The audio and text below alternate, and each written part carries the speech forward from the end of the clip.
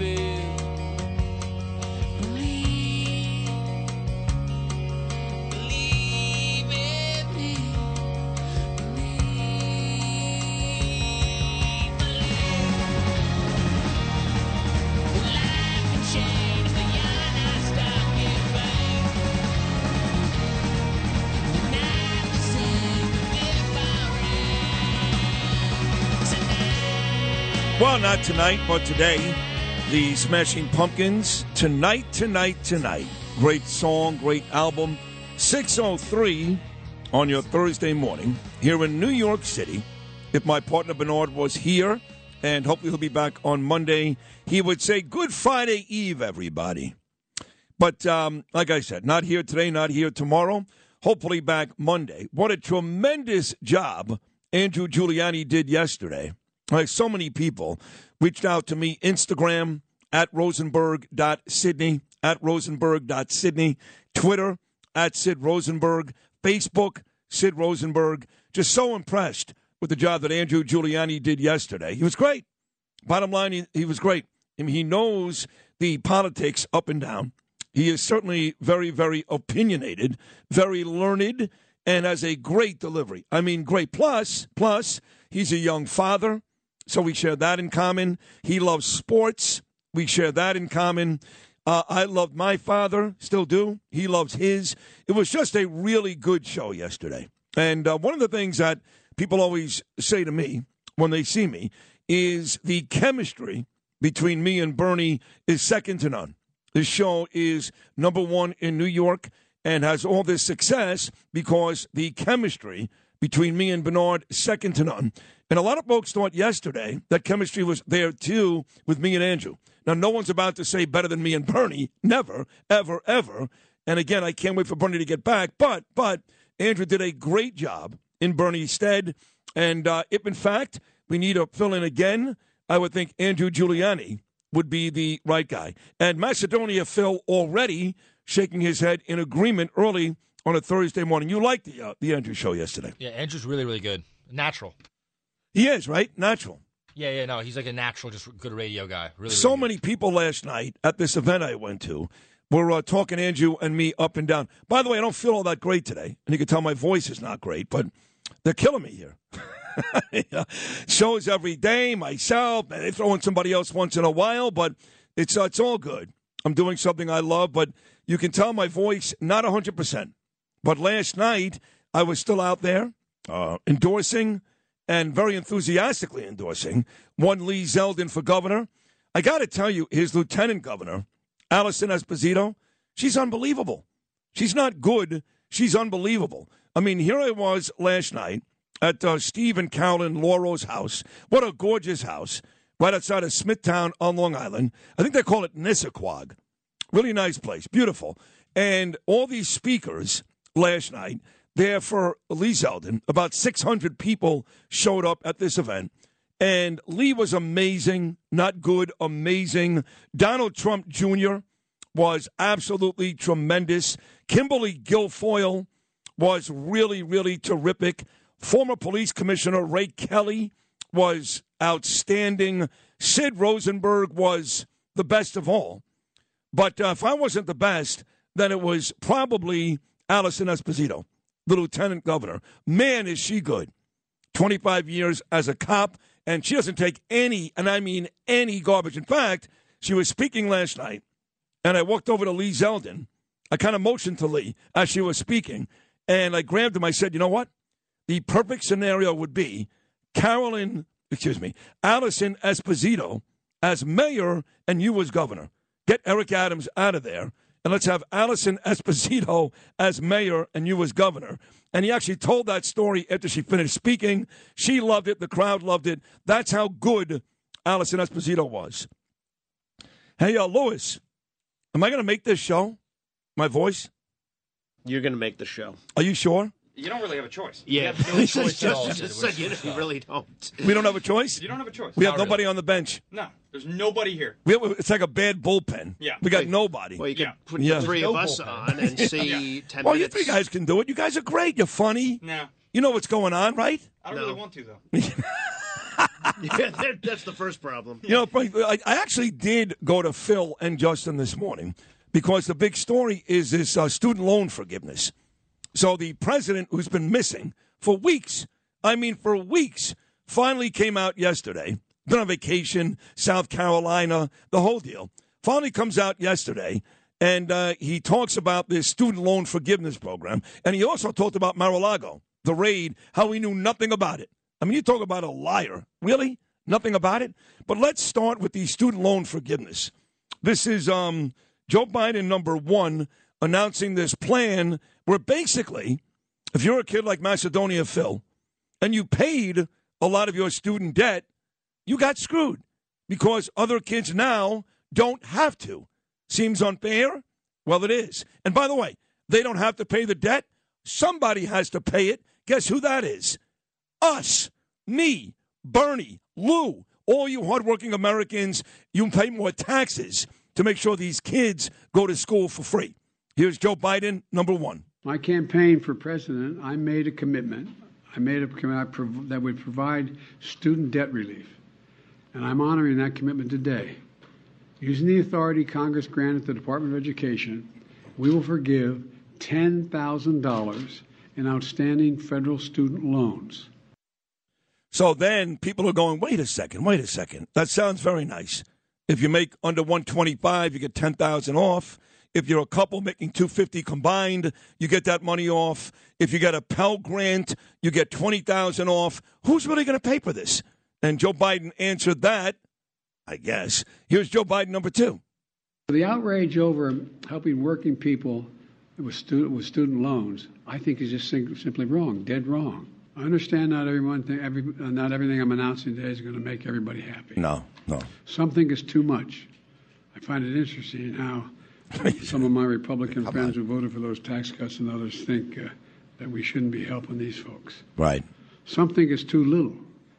But I believe my plan is responsible and fair. No, it's not stupid. It focuses the benefit on middle class and working families. Yeah.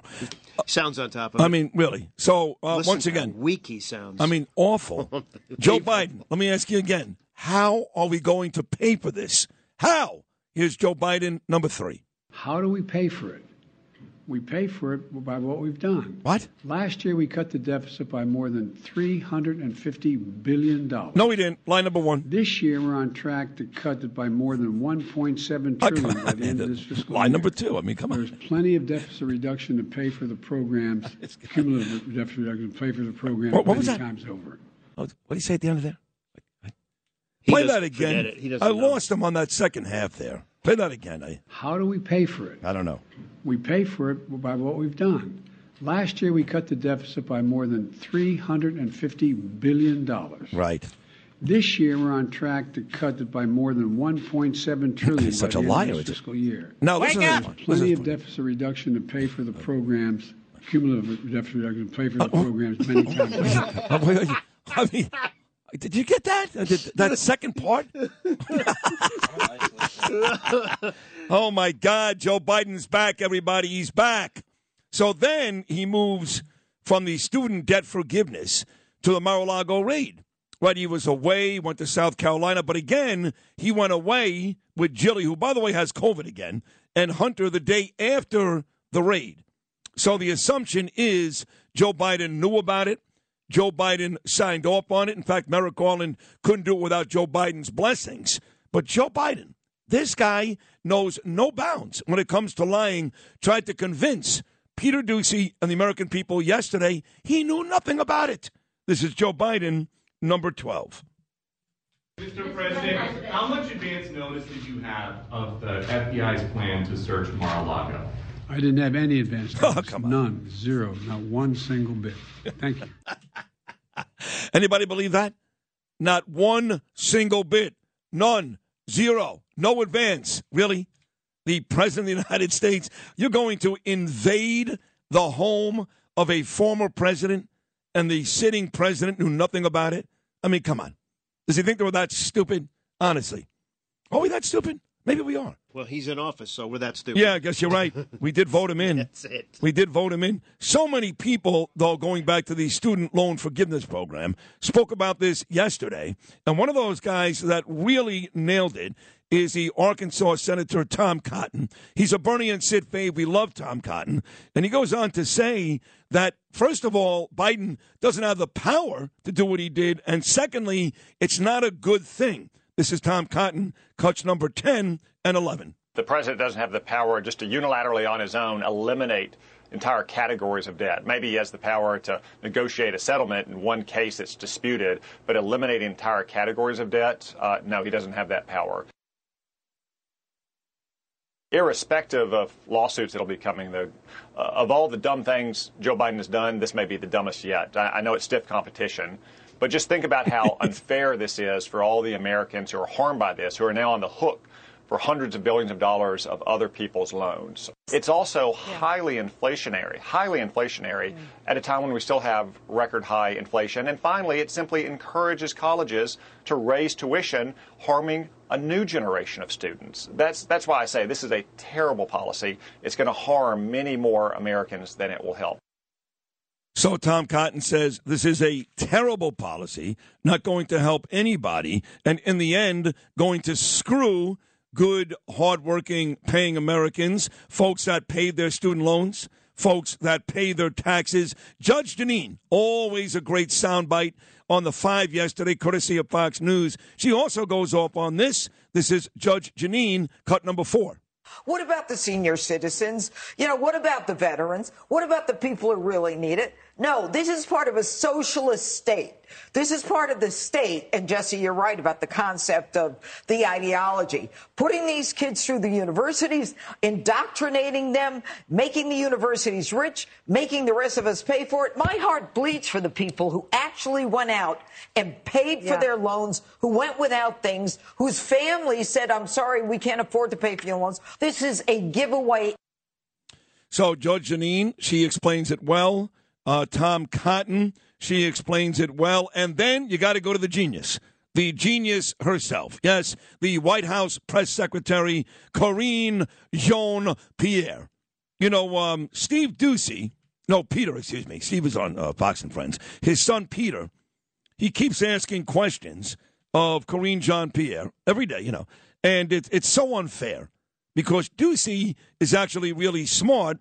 And Karine, she's actually really stupid, So it's an unfair fight. So he also asked her about this student loan forgiveness program. It's 3 cuts, cuts 7, 8, and 9, Lewis. This is Peter Doocy to Karine Jean-Pierre. Tell us about the student loan forgiveness program. Here's a lot about how much it might cost, it might not cost. Who is paying for this? What we are saying is the work that this administration has done, the work that the Democrats in Congress has done is actually there, and you see that the 1.7 trillion deficit deduction that you see is going to benefit us in being able to do something for the middle class, to do something for the middle class. This is about doing something for people who make less than $125,000, $1.7 trillion. That's what we've been able to do. But when you forgive debt, You're not just disappearing debt. So But- who is paying for But- this? I am. And then I'll give you the second I part. am, douche We face. lifted the pause. Kareem. We're going to lift the pause at the end of this year, which is going to matter, right? Which is going to not gonna offset a lot of what we're doing as well. No. When you think about the $4 billion that's going to go back into as revenue back into Oh, enough. this Shut it off, process. God. I don't have any student debt. Went to 4 colleges over 8 years, and the only debt I had was if the Giants didn't cover against the Dallas Cowboys on a Sunday. I have a lot of that debt, by the way. They're going to forgive that next year, Stark. Oh, they will? Yes. That's I just saw it fantastic. online, That is yes. great news. You're going to be Great news. Yeah. Thank you, Lewis. People like Justin and Phil will be paying for your debt. It's no problem. Phil actually paid most of his college loans, so he's very upset today. Yeah, it's a little bit annoying to see the news that I decided to be fiscally responsible. I'm only 25, which is like pretty rare to have this little debt Right. at my age. And But your school wasn't very expensive. it wasn't very expensive, but a big reason as to why I went to that school is because it wasn't expensive. Right. Had I known that I could go to a more expensive You school, could have gone to Harvard. Yeah. Well, No. Right.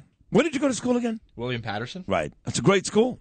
Yeah. I mean, Where would you have gone if you knew, in fact, it was going to be free, basically? well, I probably would have looked out of state. I didn't look at any colleges out of state, and I only looked for state schools. You're afraid to leave your mother. That's what it is. Yeah. You got this Oedipus complex. You know. He's Yeah. he's writing. He's looking it up right now. I know Oedipus, but Yes. I don't know about all that. All right. Sure. He paid You know for what that is? debt. Yeah, it's from the Odyssey. It's from the what? The Odyssey? The Odyssey. You mean, what's his name? Homer. Homer? The Iliad and the Odyssey? Yes. Yeah. What famous psychiatrist came up with that? The Oedipus complex.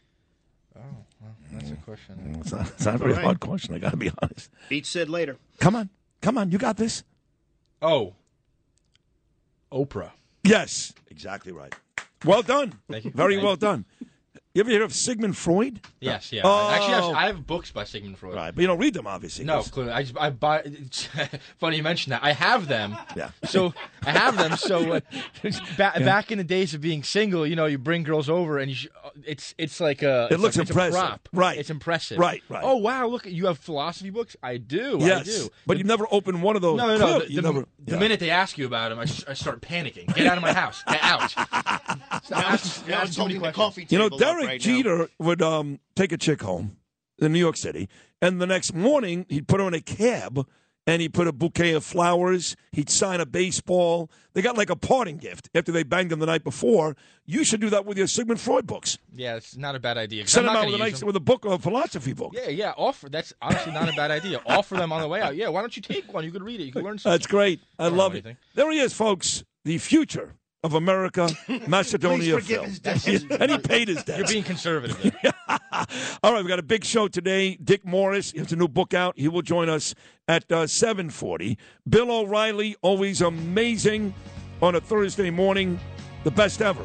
Bill O'Reilly coming up at 8:40, 9 o'clock hour. Former Giant punter. Should be in the Hall of Fame. Super Bowl champion Sean Landetta. And in all likelihood, Nassau County Executive Bruce Blakeman. He's going to stop by as well. 4 great guests. And a look back, folks. 22 years ago, Sid Rosenberg versus John Minko. Who would be the sports reporter for the Imus in the Morning program? We got all that great audio. Keep it right here. Bernie and Sid on a Thursday.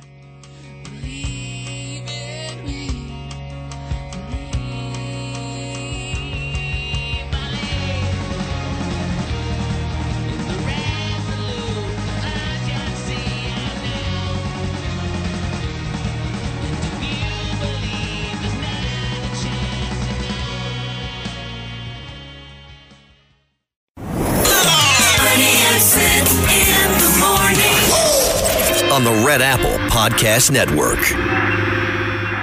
Cumulative deficit, I can play for the programs many times over.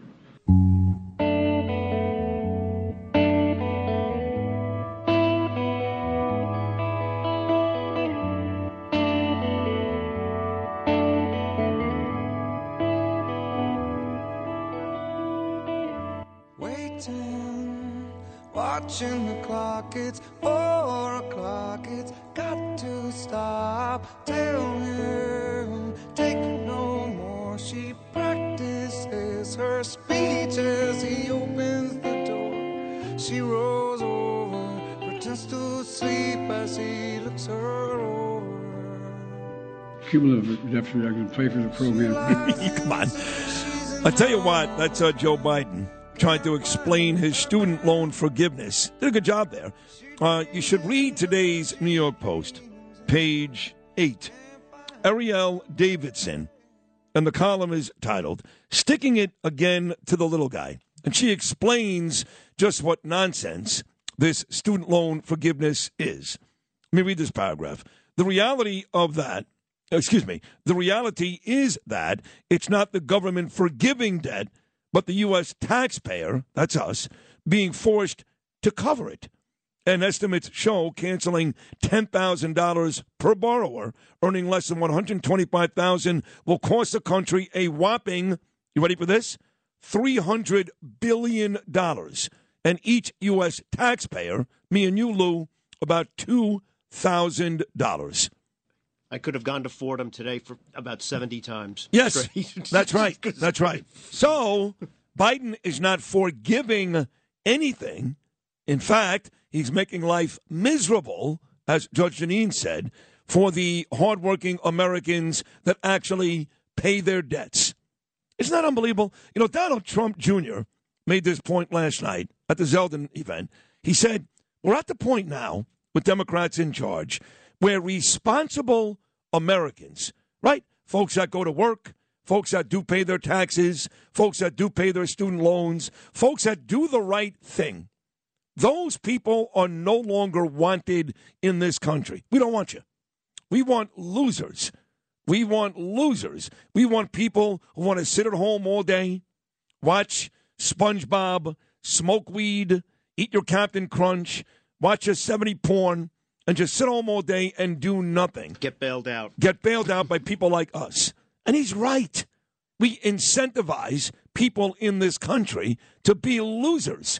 And this program right here is exactly the epitome, very good word, the epitome of that. Is it not? It's not as good as Oedipus, but it's a good word. Yeah, Oedipus was good, right? Really good. Oedipus. Somebody said that my voice is sexy this morning. I hate it. I hate it. Plus, it's difficult to talk. It's straining. But I love this job and I love this show, so I'm here today. Kathy Hochul spoke yesterday, too, the governor. And I guess the narrative was guns. Here we go again. Gun crimes. As if guns get up in the morning, guns get dressed, guns exit the apartment, and guns make their way to the streets, and on their own, without a human firing them, they start shooting. It's guns, not people. So this moron, this governor, goes on to say that gun violence, not human violence, gun violence is destroying America. This is Kathy Hochul, number 15. We've seen too many lives destroyed by the ravages of gun violence, inflicting trauma on too many communities from here and across upstate. But given the scale of this crisis, we can only confront it in an effective way by working with partners who share our goals, as I mentioned, law enforcement, state, local, federal government. So one of the races that was decided on primary day 2 days ago, which is a very scary thing for Republicans, was the Marc Molinaro loss in the Hudson Valley to Pat Ryan. Monday night, in fact, Kathy Hochul held a huge rally for Pat Ryan. That was a night where she told Donald Trump, Lee Zeldin, and Marc Molinaro, get out of here. You don't share our values. Take a flight to Florida and don't come back.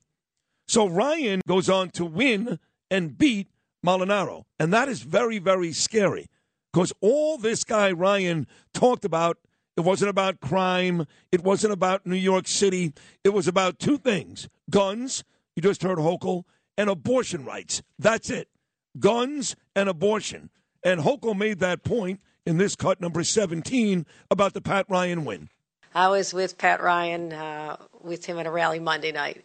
And I felt that he would win this because he is exactly who New Yorkers want to have, someone who represents New York values in terms of respecting a woman's right to have an abortion, a woman's right to make decisions about her own body, also fighting to make sure that we have gun safety legislation.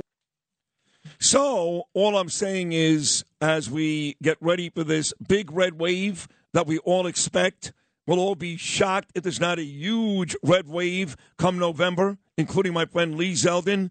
That Pat Ryan win over Mark Molinaro on Tuesday was scary. And in fact, Miranda Devine writes about that this morning in today's New York Post. It's worth a read. That Pat Ryan win on Tuesday was scary. All right, 6:31, time for business. With my voice not all that great this morning, here's my main man, Justin Ellick. Oh, you want me to do the clip? Okay, not really. All right, well, but you have to because I got to make the show. Because you're suffering, right? I'm not suffering, but I am suffering. Sounds like you're suffering. Yeah, I am. Yeah. Okay, all right. But you do sound sexy. I do. Yeah. Okay. Uh-huh. Is that gay? No. Oh, that's just a compliment. Okay, thanks. We can be comfortable with our sexuality here. Well, not really, no. Oh, we can? I'm not. Yeah, I mean, you're making everybody very uncomfortable. Actually. Okay. Yeah. Well, let's get to the clip of the day then. Okay. Traffic and sports is coming up next, but right now it's a 77 WABC clip of the day every Saturday and Sunday. Dance the night away. Starting at 5 p.m., Music Radio, 77 WABC presents the Vinny Medugno Show, part of a great music radio weekend lineup. I love Vinny Medugno. You do love him? Yes. He was going to come to my book signing on Saturday at Michael's in Brooklyn, but he decided not to. Oh. Yeah. But I love him. So that didn't put a stain on your relationship. Hopefully not. Yeah. He was so close. Yeah, so close. So close. And now he just went back about 50 yards. Okay, here we go. Saturdays, it's Vinny playing hits of the 60s before Cousin Brucey and Tony Orlando. Then Sundays, it's Vinny playing 60s and 70s before Joe Piscopo and Dina Martin. Here is the aforementioned Vinny Medugno. Yeah, you made me love you too. Just by listening to the Vinny Medugno Show and all things music radio here on 77 WABC. Wishing you a great summer. Hopefully you guys are staying cool. Maybe you're in the pool. Maybe you're enjoying a little backyard barbecue. Whatever it is, thanks for having us as the soundtrack to your season. That's what we love. Giving a big shout out right now to Connie Ann, Alexa, and Julia hanging out right now. Sisters and cousins and friends and all those good people. Nice to see you. Thanks for listening. Donna Codrill is checking in, and we're live on Facebook. And a big shout out to Alvira as well. And Conchetta Gambino, she says, great show. Well, I'm glad you're listening. We have some more great stuff. This is Sid on Sports. On 77 WABC. No, it's not. His voice is a little raspy. So it's executive producer Justin Ellick here with your bottom of the hour sports update. Again, sponsored by Peerless Boilers, Pavilion Tankless Water Heaters. Go to peerlessboilers.com, paviliontankless.com for a dealer near you. Peerless Boilers, America's best built boilers. Out on the links, big news coming out of the PGA Tours. Commissioner Jay Monahan announced yesterday that the game's top players are now committing to compete in at least 20 events starting next season, including 12 elevated tournaments that will have average purses of $20 million. The players' commitment comes on the heels of a players-only meeting that Tiger Woods and Rory McIlroy hosted last week, in an effort to rally the top players around the PGA Tour during its ongoing fight against the rival LIV Golf Series. In essence, this means the world's best will play much more often and for much more money. Tiger Woods and Rory McIlroy promptly followed up that news as they announced the launch of a tech-infused golf league in partnership with the tour that will have players competing on 6 three-man teams in 15 regular season matches and a playoff starting in January 2024. The new league, dubbed TGL, will feature 2-hour, 18-hole matches on a virtual course. The matches will take place in primetime on Monday nights in a custom-made venue in a yet-to-be-determined location. Looking ahead to action this evening, both the Yankees and Mets will get back at it on the diamond. The Yanks open up a 4-game set in Oakland against the A's tonight at 9:40 p.m. Eastern. New York has yet to name a starter going up against Oakland's James Caprielin. As for the Mets, it's Jacob deGrom Day in Queens as the Orange and Blue get set to welcome in the Colorado Rockies for their own 4-game weekend set. First pitch is set for 7:10 p.m. Eastern, with Colorado's Ryan Feltner set to go up against deGrom. On the gridiron, it'll be the Giants and Jets battling for bragging rights this Sunday afternoon at 1 p.m. The preseason matchup will wrap up the preseason schedule for both teams before they get set to open the regular season on September 11th. For more sports content, follow 77 WABC Sports on Instagram and Twitter. Here with your bottom of the hour sports update, again sponsored by Peerless Boilers and Pavilion Tankless Water Heaters. Go to peerlessboilers.com, paviliontankless.com for a dealer near you. America's best built boilers. Here with your bottom of the hour sports update, I'm Justin Ellick on 77 WABC. Bernie and Sid in the morning on the Red Apple Podcast Network.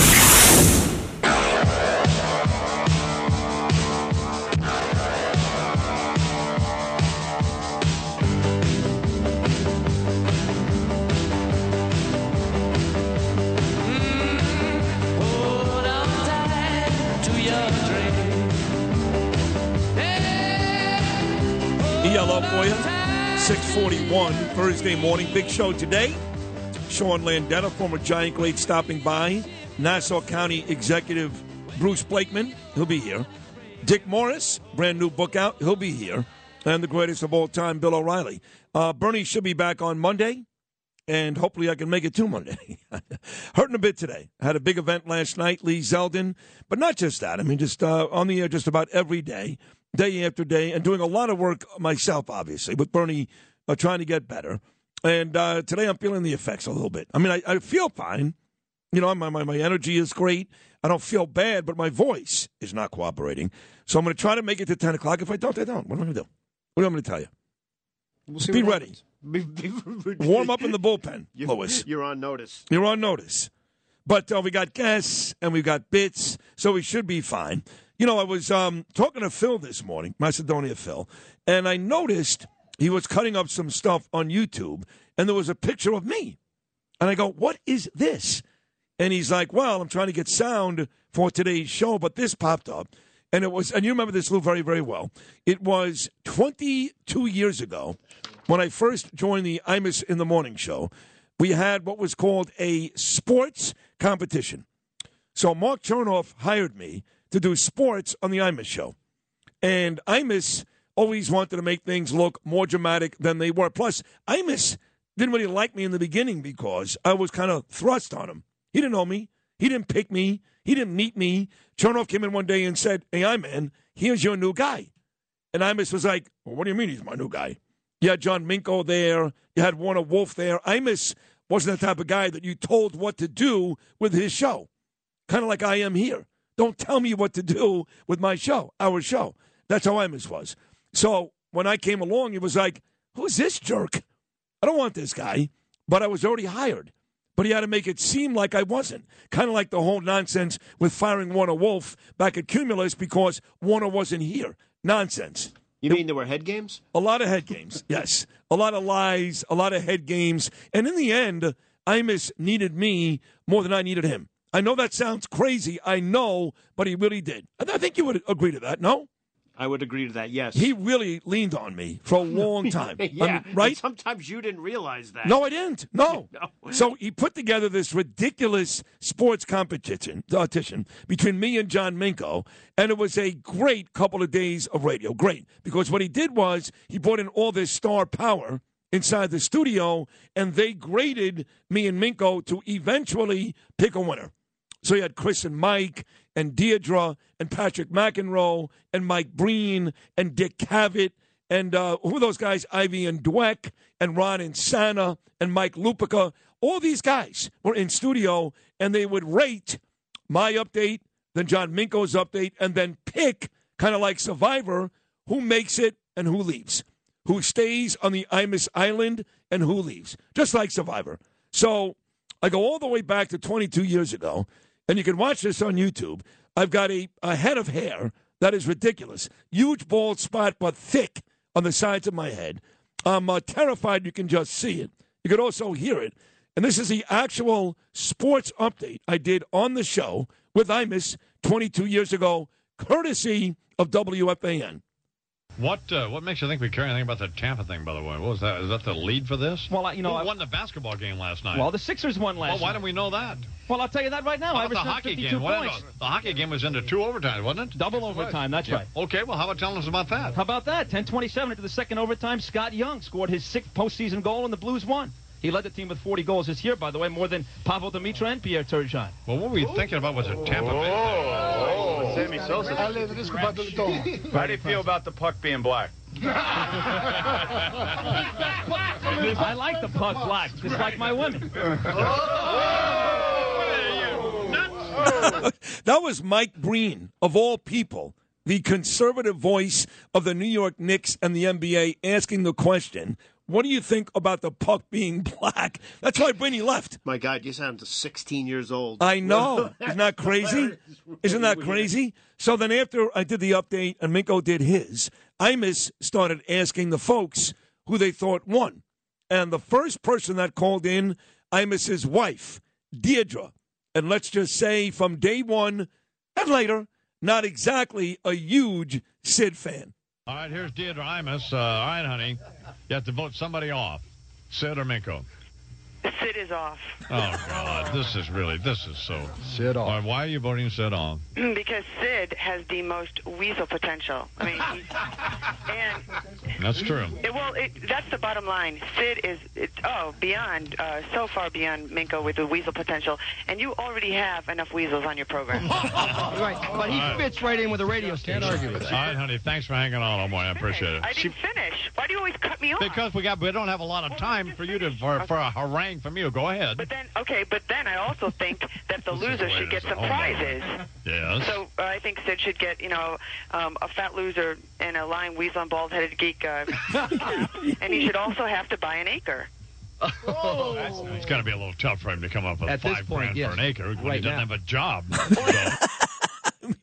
So Deirdre wanted me off the island, but before today's show is done, you're going to hear from Mike Francesa, Chris Russo, Dick Cavett, Joseph Aboud, Ron Insana, Mike Breen. God. Yes, Mike, all of you on what they thought. But Deirdre thought I had incredible weasel potential. Who didn't on the show, though? I know, it's hilarious. And you have Bernie in the background. You hear Charles McCord in the background. All great stuff. Yes, man.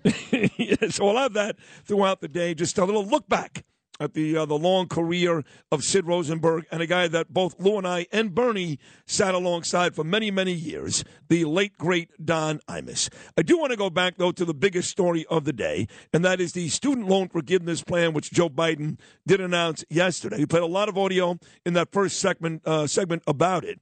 But here, Miguel Cardona, he's actually Biden's education secretary, talking to Peter Doocy. He actually goes on and on about how this is not a bad thing. Miguel Cardona, these are cuts 5 and 6. Lewis, get and play him. But just the final one on this. Sure. The people that already paid, they don't get anything out of this deal.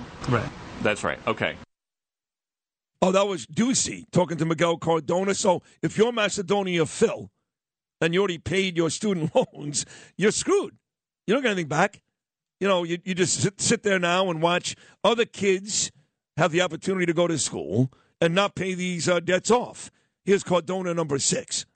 Look, this is a good day for America, a good day for no, it's not. Those who are thinking about higher education in the future, because not only does it provide student loan forgiveness, it also fixes a system that's broken. And to those who are saying it's not fair, look, the aim of this is really to address the effects of the pandemic. It's my responsibility to make sure that people aren't coming out of the pandemic worse off than they were at the beginning. Oh, stop it. To the fairness question, the people that are sitting at home, having just paid off their student loans or having paid them off years ago, what's in it for them? Right. Well, look, when we address some of the issues that could lead to default, no answer. Hear this? Payments or default borrowers in the future, that affects everyone. We should be proud that we're able to help Americans that need help right now, just like we help businesses, small businesses during the pandemic. It's about making sure we're taking care of Americans and investing in our economy and in our people. Even Nancy Pelosi yesterday went off on Joe Biden, talking about how the pandemic is part of the reason why this program is in place. Even Nancy Pelosi was like, stop already. No, that's not it. That's not it. Nancy Pelosi. And Nancy Pelosi is probably pissed at Joe Biden anyway, because he never came out after a trip to Taiwan and said a word about it. So I don't think Nancy Pelosi right now is a Biden, favorite. Well, she's still going to say nice things about him. I hope he runs again. He's the best. He's the greatest. But down deep, there's got to be a little bit of resentment going back and forth between Biden and Pelosi. And again, she was critical of the pandemic, the COVID-19 mentions during the red carpet outbreak of this delivery, I should say, of this student loan forgiveness program. She was critical of that. What does the pandemic have to do with it? I don't know. It never goes away. And that guy had no answer, too, No. when he asked about what do the other students feel like after Nothing. they paid off their loans. Well, let's feel good for the ones right now. Yeah. There's He had just nothing. no answer for that. I know. And there isn't. 1-800-848-WABC, 1-800-848-9222. Again, still to come, Bruce Blakeman, Sean Landetta, Dick Morris, and Bill O'Reilly. Big Thursday Bernie and Sid show. Keep it right here.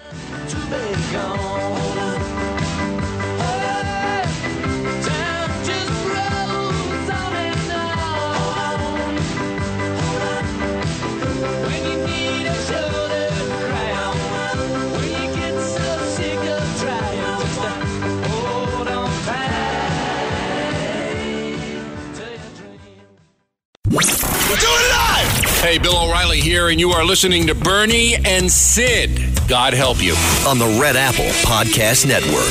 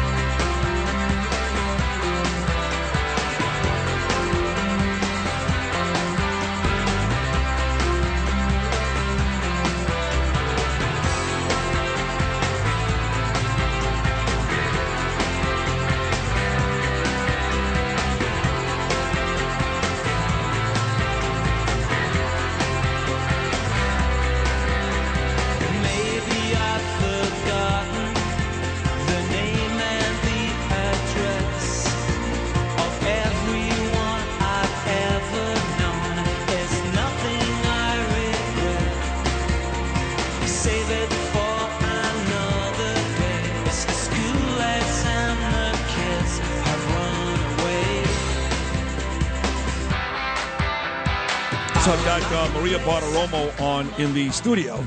I like Maria. Know her for a very, very long time. And she's showing video of these migrant buses that are still coming into New York City. And these two jack-offs standing there shaking hands with these illegals as they walk off the bus. I mean, some fat bastard and some, doopy-looking guy, I don't know. And they're shaking hands and, oh, way to go, way to go. You got into the country illegally, and here are your Met tickets and a $200 voucher to Peter Luger, your hotel room, and a hooker. Welcome to Port Authority. New York. Yeah, I mean, Jesus Christ. So then you get Governor Pataki, a real governor. The last time you had a really, really, really good governor may have been Pataki, right? Is that fair to say? Yeah, if you have to think back. I think so. Yeah. Well, Republican, of course. Lee Zeldin, the next Governor Pataki. So Pataki is on record yesterday saying what we've been saying for a while here. F. Eric Adams, and congratulations to Governor Abbott in Texas for doing the right thing. This is Governor Pataki, number 14. I think Governor Abbott's doing what is exactly right, calling attention to the problem, showing the hypocrisy of cities like Washington and New York that are so open about how they love illegal immigrants until they actually show up. So it's finally the chickens coming home to roost. We should be down in Washington every minute calling on the Biden administration to stop this inhumane policy. See, that's the point. Eric Adams mad at Governor Abbott. Some real uninformed New Yorkers, Democrats, mad at Governor Abbott. Has nothing to do with Governor Abbott, folks. Eric Adams feels overwhelmed, and he gets, like 50 people on a bus. Governor Abbott gets 4,000 of these people a day for months. So if you feel badly for Eric Adams now, and Eric needs money from the federal government, he wants help, how do you think Abbott feels? It's not Abbott's fault. It's Joe Biden's fault. It's maybe not Joe. He doesn't make any decisions. But it's the administration's fault. It's D.C.'s fault. And Governor Pataki drives home that point right here with cut number 13. We see the human rights catastrophe, the 2 young kids who drowned in the Rio Grande just in the last 24 hours, the 53 illegals who were basically cooked in the back of a truck. And yet the Biden administration ignores this.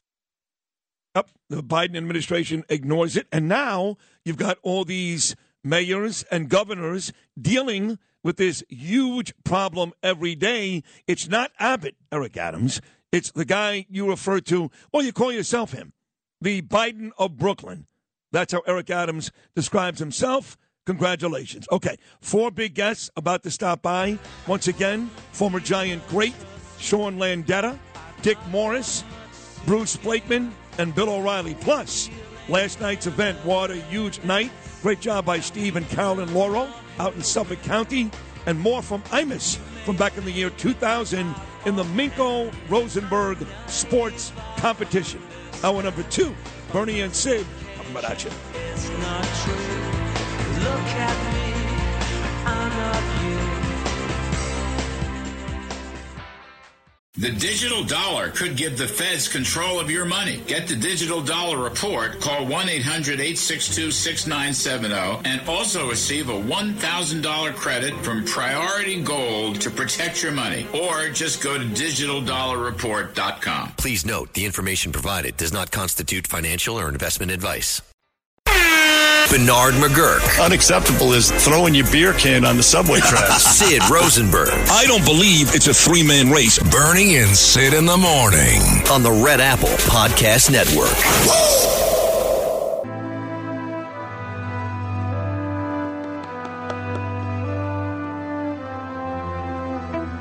Lying in the park on a beautiful day, sunshine in the grass, and the children play. So last night, I made my way towards Nissaquag, New York. I think it's called St. James, right by Smithtown, to Steve and Carolyn Lauro's house for this Lee Zeldin event. And I was really looking forward to this, too. And it turned out to be, as Lee told me and Andrew Giuliani right here on WABC yesterday, he said, Sid, this will be the best fundraising event you've ever been to. And he was right.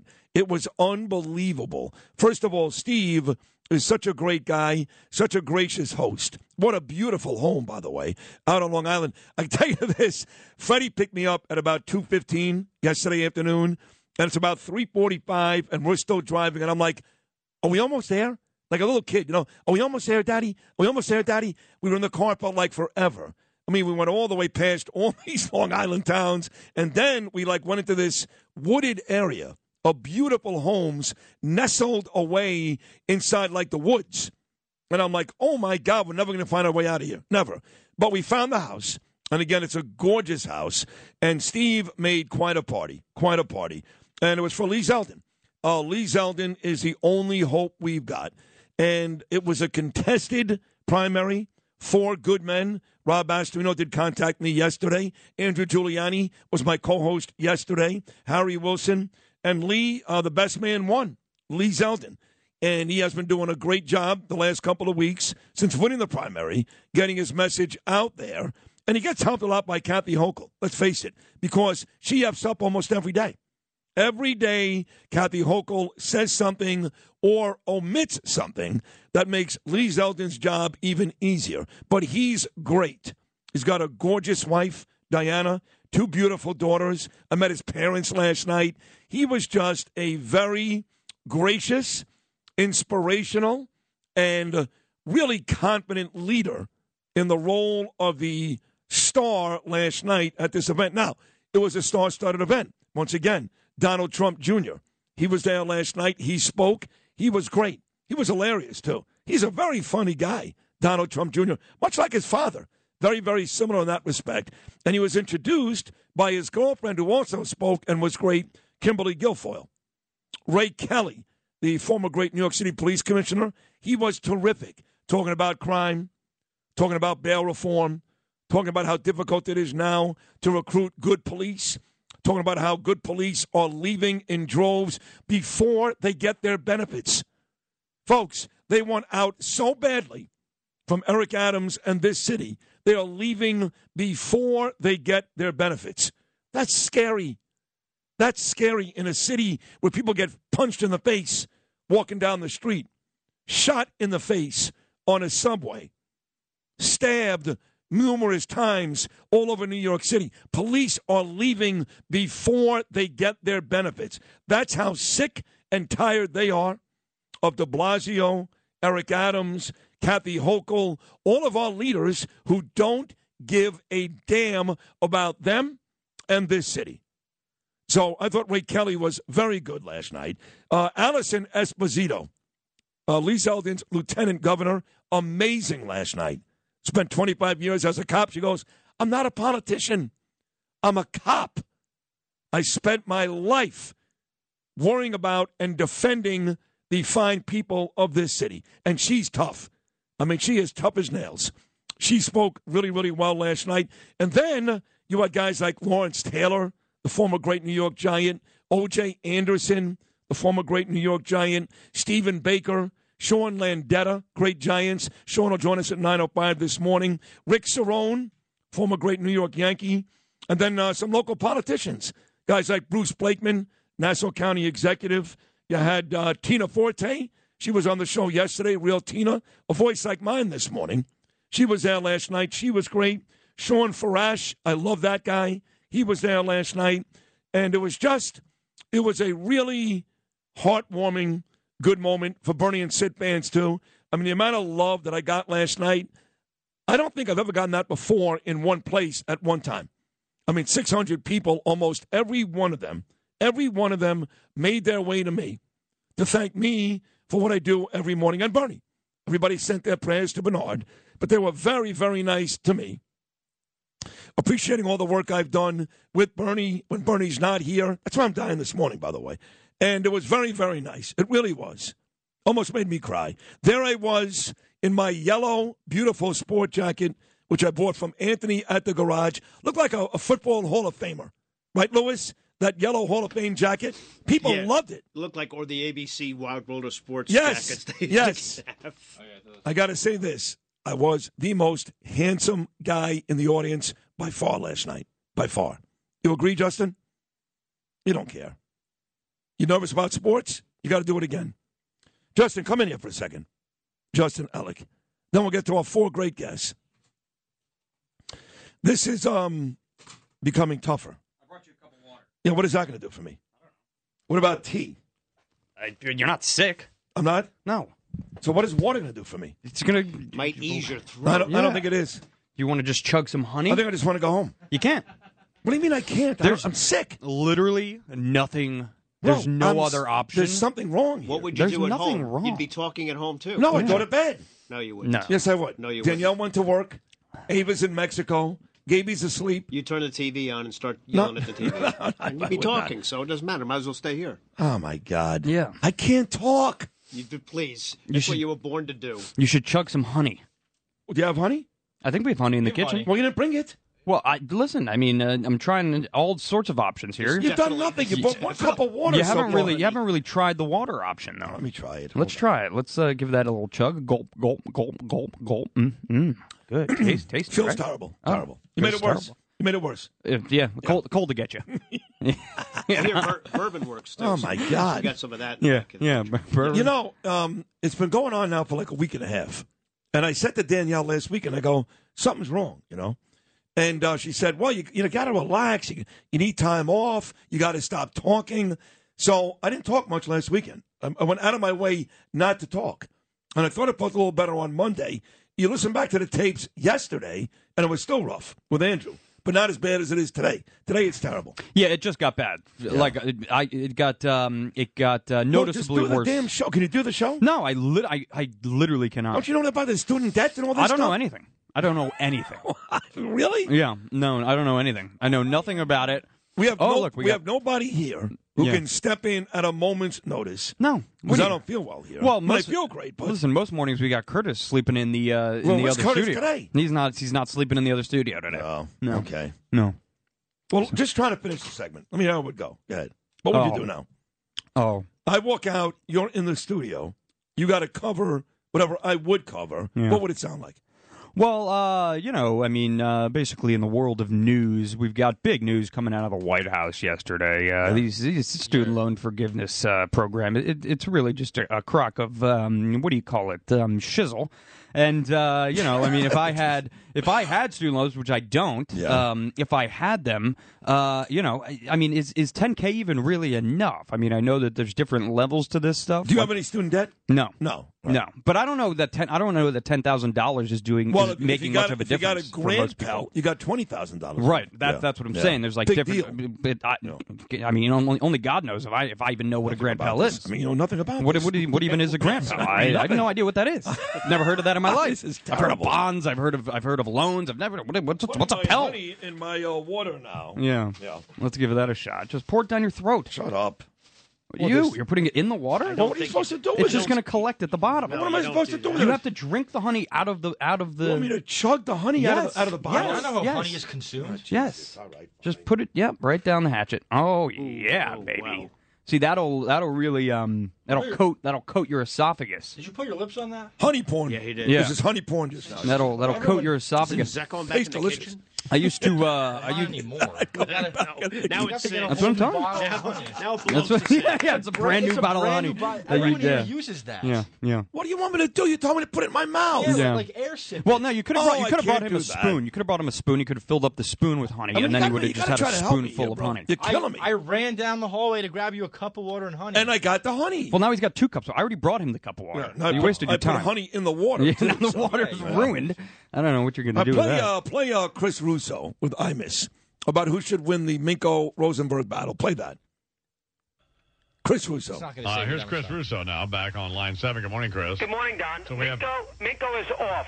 Minko's off. Minko is off. So you have 2 for Minko, 1 for Sid. Yeah, Minko's done. Not professional, not handled correctly this morning. Sid has an edge, little better prepared. Sid in the long run will give you more juice, more of an edge, a better sportscast on a day-in, day-out basis than Minko will. Be careful what you say, you dummy. I can't wait till you come in this afternoon. Yeah. Just be careful what you say, Russo. Listen, I mean, if Patrick McEnroe and Boomer Esiason are my choices, I want Sid Rosenberg doing the morning sports with Big Donnie. You know, I've forgotten. It was 22 years ago. Who actually was on my side that day and who wasn't? So Russo was a huge Sid Rosenberg fan. Who knew? Yeah, or maybe he just wasn't much of a fan of Minko. Maybe. Well, Mike Breen, of all people, who's a dear friend. He's on the show with me and Bernie all the time. Mr. Knicks, Mr. NBA. Really become a very, very, very, very close friend. He screwed me.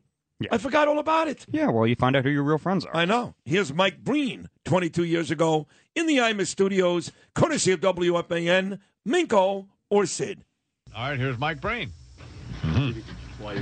Very tough decision. It was very close, but according to my criteria of the 4 C's, and that's content, chemistry, true about sports, and humility, John Minko with a very narrow margin of victory. So I vote Sid off. He voted me off. That son of a bitch, Mike Breen, voted me off. Yeah. Yeah. Well, you know, I think it took a while for him to kind of get used to who you are. I know. Now we're dear friends. Yeah. But even way back when, Joseph Abboud, who you seem to like. I love him. He's been a dear friend of mine for many, many, many, many years. Yeah. And dressed me so nicely for 3 or 4 years. Joseph Abboud got a vote that day on the Minko-Rosenberg competition, Imus and WFAN. This is number 21. And Joe Abboud showed he's been a friend since day one. All right, let's go to Joseph Abboud now on tape.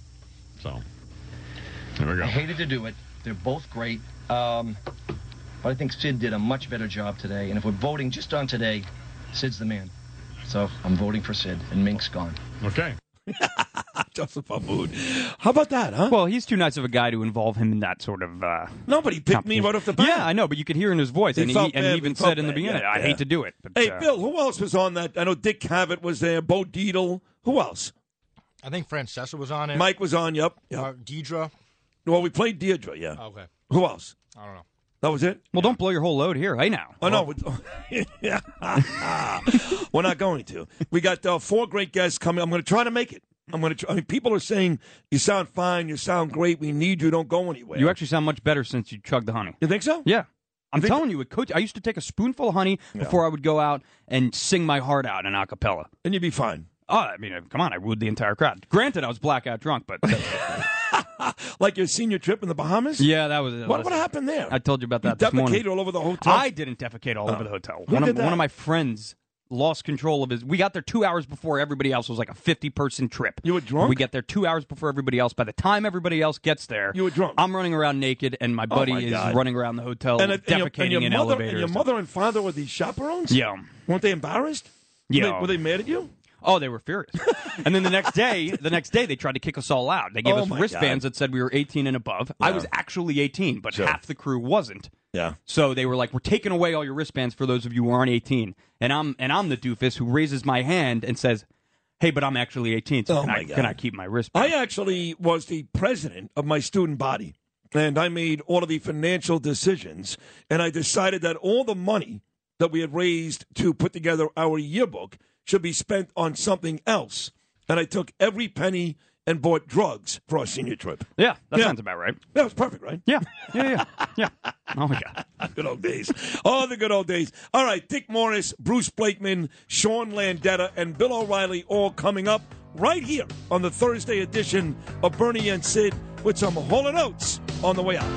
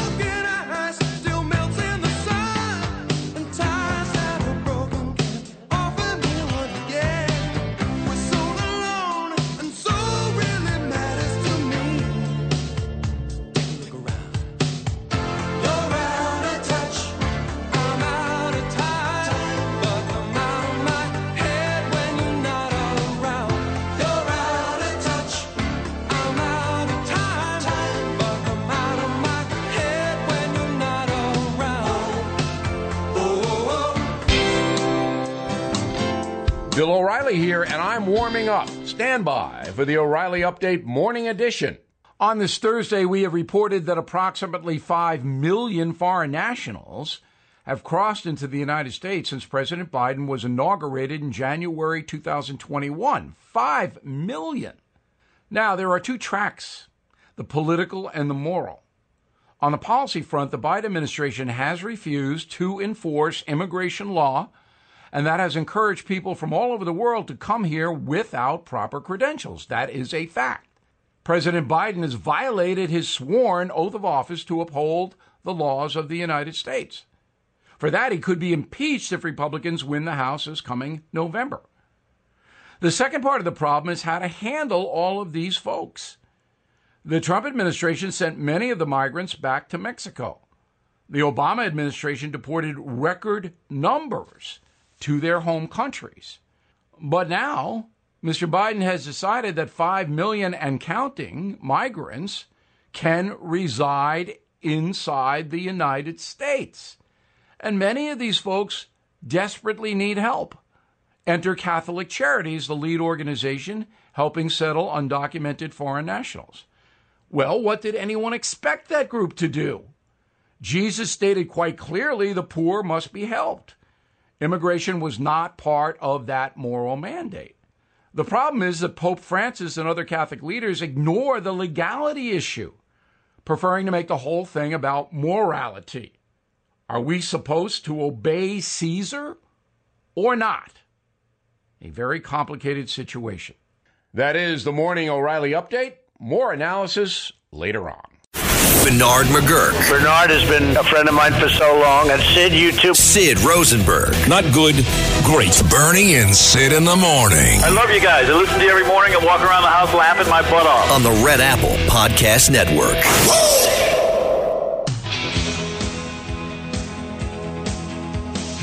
Oh, yeah. Sing it, Dolores. Go ahead.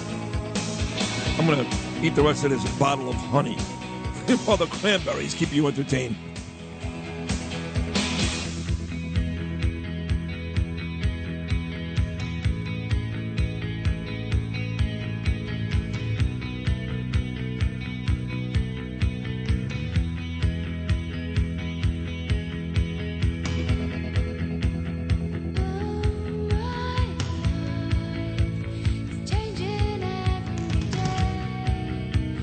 Every possible way. Just in case there was any doubt as to whether or not President Trump was going to do it again in 2024, all that was removed last night from me. I never had a doubt anyway, but both Donald Trump Jr. and Kimberly Guilfoyle at the Lee Zeldin event last night kept saying the same thing, which I had said earlier that evening, which is kind of ironic, which is we're going to save New York in 2022 when Lee Zeldin wins, and we're going to save our country in 2024 when Donald Trump returns to Pennsylvania Avenue. I said it first because I spoke first. The order was me, then Ray Kelly, then Kimberly Guilfoyle said it, Donald Trump, back in 2024. Then Donald Trump Jr. said it, Donald Trump, back in 2024. And then Lee Zeldin and Allison Esposito, who I love dearly now, they spoke after us. So any doubt as to whether or not Donald Trump may not run, I don't know. The Mar-a-Lago thing really inspired him. Nonsense. From the day, trust me, from the day that Donald Trump lost that election, an election he believes to this day he did not lose, an election he believes, and many others, and Bernie makes a very good case for it all the time, that was stolen from him, that was taken from him, from that day he was going to run again. There was never a doubt, never. So I don't know why we go back. Well, maybe he'll run. I mean, I guess it makes for dramatic, good radio and good TV. He was running the day after he lost. And again, if there was any doubt, Kimberly and Junior removed all of it in front of 600 people at Stephen Laura's house on Long Island last night. Now, Dick Morris is coming on in about 15 minutes, and Dick Morris has a new book out. He's already a New York Times best-selling author, and the name of the book is The Return, Trump's Big 2024 Comeback. So it's perfect. Here I am talking about the speeches last night, Zeldin, New York, Donald Trump, our country, and Dick Morris has a book about that, specifically the comeback of Donald Trump in 2024, and he'll be coming up in about 10 minutes. Where's Alec? He has to do the clip of the day and sports, and where'd he go? He's on his way in. Well, where does he go? Getting the honey. I already drank half the bottle. Put it back in the kitchen. Why can't you put this back in the kitchen? I don't understand. Because you've already wrapped your mouth around it. So it's yours now. No, it's yours. Oh, stop it. It's yours. Really? Yeah, there's no other way to do it. You want me to eat this all morning long? Mm-hmm. Is this fattening? A lot of sugar and honey. I don't know. Who just said that, really? Frankie Diaz? Diaz? All of a sudden, Jack LaLanne in there came out with an answer about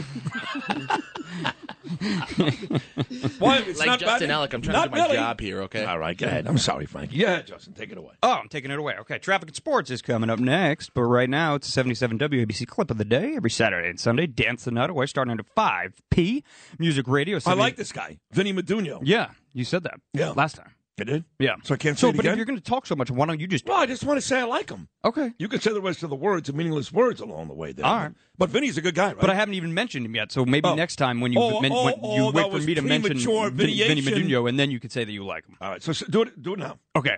Traffic and Sports is coming up next, but right now it's a 77 WABC clip of the day. Every Saturday and Sunday, Dance the Night Away, starting at 5 p.m. Music Radio 77 WABC presents The Vinny Medugno Show. No, I like that guy. Do you? Yeah. How about that? Have I said that yet? Yeah. No. Oh.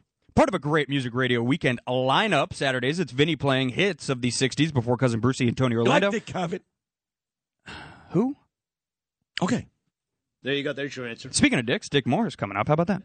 60s before. Now I lost my place in this is like is like a novel. This is like a. All right, then Sundays it's Vinny playing 60s and 70s before Joe Piscopo and Dina Martin. Here is Vinny Medugno. ELO taking us back to 1976 with Living Thing right here on Music Radio 77 WABC. Gotta love that record. Such a great one. Oh, yeah. It's been a while since I heard that one, and it always sounds so good when you blast it on the speakers. We're giving a happy birthday right now to Wilma, celebrating the big 91 in Agawam, Massachusetts. Happy birthday to you from your grandson, Michael, and everybody that's checking in. From all of us here at WABC, we wish you the best as well. Hopefully you're listening on the WABC Radio app. It's really simple. You just say, hey, Alexa, play WABC. Bernie and Sid in the morning on the Red Apple Podcast Network.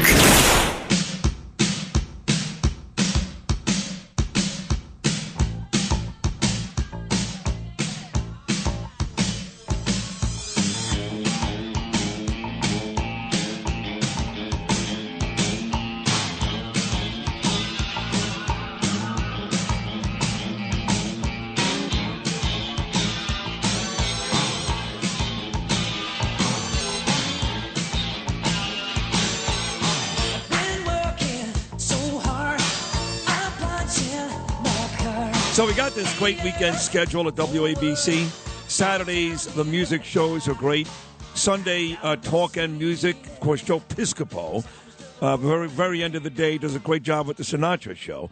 But Sunday mornings specifically on this station are great. Reverend the Rabbi, John Katsimatidis, my guy John does that great Cats Roundtable show every Sunday morning. Rudy Giuliani, Judge Janine, and we've got Dick Morris. I got to know Dick a little bit at Newsmax a couple of years ago. But, of course, Dick has been around a long time and a major player in the world of politics. In fact, since 2016, Dick Morris has been a behind-the-scenes advisor to Donald Trump. And Dick played a key role in the Trump surprise win back in 2016. So, again, I told you, doing that event with Lee Zeldin last night and listening to Donald Trump Jr. and Kimberly Guilfoyle speak right after me on stage, they made it very, very clear that Donald Trump is going to run again in 2024, as if we didn't know. But just in case you didn't know, Dick Morris has a great new book out, The Return, Trump's Big 2024 Comeback. So with that said, making his debut on the Bernie and Sid in the Morning Show, here's our friend Dick Morris. Dick, good morning. No Bernie. Sid with you. How are you, buddy? Hey, Sid. You're making me feel like it's Sunday. Well, it's not, trust me. But it's a gorgeous Thursday, and I've been talking all morning long about this big event I did last night for Lee Zeldin. And a lot of the conversation was about Lee Zeldin, Dick Morris, saving New York in 2022, and then Donald Trump coming back to save our country in 2024. And you're here to tell us that very well may be the case, yes? Yeah, that is what's going to happen. I think both, actually. In 2016, I wrote a book called Armageddon, How Trump Can Beat Hillary. And nobody else was saying it back then, but I did. And now this is the sequel to it, The Return, Trump's big comeback win in 2024. He's definitely running, obviously, and he's going to get, and he has a lock on the Republican nomination. These primaries we've been witnessing one after the other, where he wins in every state. His people win and defeat McConnell's people or whatever. It makes it evident that nobody can take Trump in a Republican primary, and that's frightening off DeSantis and anybody else who might choose to get in. He'll win this nomination really by acclamation. It will be the first almost unanimous nomination in recent history. And then in the general election, I think he has a very good chance and is very likely to win because he can say 4 words that nobody else can say. I did it already. You know, how do we know you're going to take care of inflation? I did it already. It was under 2% when I was president. How do we know you can really lower gas prices? It was $1.80 when I was there. The border was sealed. Russia didn't invade anybody, and it becomes clear that there's just so much that he can say that he did. Yep. Well, I would say this. I'm a huge Trump supporter now. I wasn't way back when. I actually voted for Hillary back in 2016. It's an old story. But Donald Trump won me over. Have 2 hands? Yeah. But Trump won me over. Are you a righty? Your right hand didn't fall off? No, it didn't. But he won me over right away, Dick. Right away, he won me over. I did vote for him in 2020. I will enthusiastically vote for Trump in 2024. But you say it's a shoo-in that'll beat DeSantis. He'll win the primary. I got to tell you, almost every day, Dick, more and more, quote-unquote, Trump supporters are coming up to me and saying, look, I love the Donald. His policies are great, but he's toxic. He's the wrong guy for that message. Give me new, fresh blood like Ron DeSantis, who's got the same message without the baggage. You don't think those people are growing in numbers every day? No, they're shrinking in numbers every day. 2 months ago, in a trial heat, they call it, some heat, Trump beat DeSantis by the narrow margin of 57 to 21. Wow. Now his margin is even narrower. It's 63 to 15. So, yeah, there are not many people like that you're talking to. Maybe in New York there are. And when they say it's the same message, how can it be the same message? What has DeSantis ever done on foreign policy? What has he ever done about holding down energy costs? What has he ever done about fighting inflation? He's good on immigration. He's good on schools and standards. He's good on counterculture stuff. But, that's a tenth of what a president does. And for those people who say, and this is all in my book, for those people who say, I like Trump's policies, but I can't stand the guy, you can't pocket the results and diss the methods that get you there. Right. It's like saying, I like that George Patton defeated the Nazis. I like that he won World War II. But he wasn't a good guy. I didn't like his personality. We need a kinder, gentler George Patton. And he wouldn't have won the war if there were. Right. Washington is a tough place. It's a horrible swamp. I was there with Clinton and I was there with Trump. And nice guys finish last. And you got to be tough to take it on. And Trump is tough, and that's what makes it work. But let me talk a bit about the Mar-a-Lago raid and what's going on now. Democrats have basically abandoned the idea that they can ever beat Trump at the ballot box to get to stop the nomination. And they know the Republican candidate is likely to win because of the economy. So they think the only way that they can stop Donald Trump is by throwing him out in court. And the excuse they're using is this ridiculous narrative that the January 6th riot was really a coup d'etat, really a revolution, the only one without guns in world history. Right. And that somehow he should be held responsible for that. And their purpose there is to trigger the 14th Amendment, which provides that nobody who was engaged in an insurrection against the government can hold public office. They passed that right after the Civil War, and they meant, Stonewall Jackson. They meant Robert E. Lee and Jefferson Davis. They didn't mean Donald Trump. And the raid at Mar-a-Lago had nothing to do with archives. Nobody gives a damn about archives. Some historian 20 years from now will knock himself out. But I predicted that they would do that raid, that they would search his stuff, because they want to get in the book, because they want to get material to use against him for January 6th.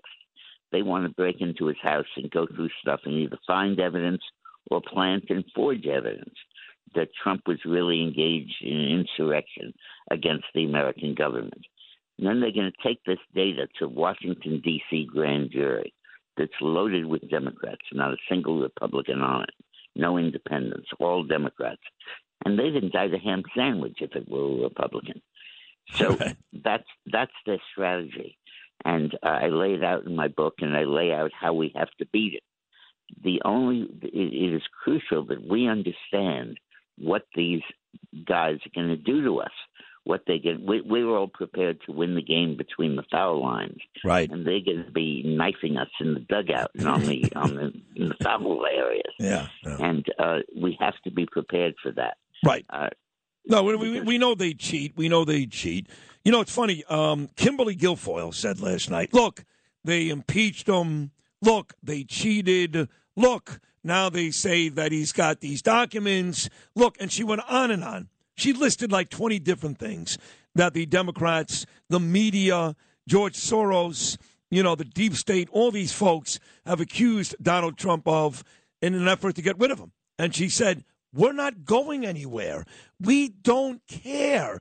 Like, I know you guys may lose sleep over it, the Donald Trump supporter, but I'm telling you, Donald doesn't care. The more they bring, the more fire he's going to bring back to Pennsylvania Avenue. She's right. Donald, I worked for Clinton, and I make this point again in the book. Bill Clinton thrived on adulation. When someone loved him, that was his energy source. It was like plugging into a socket. Donald Trump thrives on challenge and adversity. And the challenge and adversity energizes him, fills him with rage, and it powers him to go ahead. And Donald Trump is one determined guy. I speak to him, as you know, a couple of times a week. And there's no doubt that the Mar-a-Lago raid just not only enraged him, it empowered him. And that's the key. When you think about it, what were the Democrats thinking? I mean, they knew at some point Merrick Garland would have to explain something. They knew at some point Joe Biden was going to get caught lying. He didn't know anything about it, which is ridiculous. What were they thinking, this Mar-a-Lago raid? How did they possibly think it would be good for them? Because they thought, because we haven't we haven't reached the end of it now. You're going to get leak after leak, day after day. Oh, Donald Trump secretly sent a message to this army division to get ready to invade. Donald Trump secretly spoke to this general about the need to topple the government. Donald Trump secretly meddled in this election recount. There'll be all these leaks of stuff that isn't true, just like in the Russia scandal, the Russiagate scandal. Right. And the point is that they want to build up a case to take not to the electorate, but to a Washington, D.C. grand jury, and then say you can't nominate Trump. He's toxic. He's been indicted.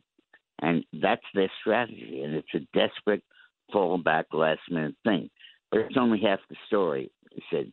The other half is the IRS expansion, because not only are they going to go after Trump, but they're going to go after his supporters.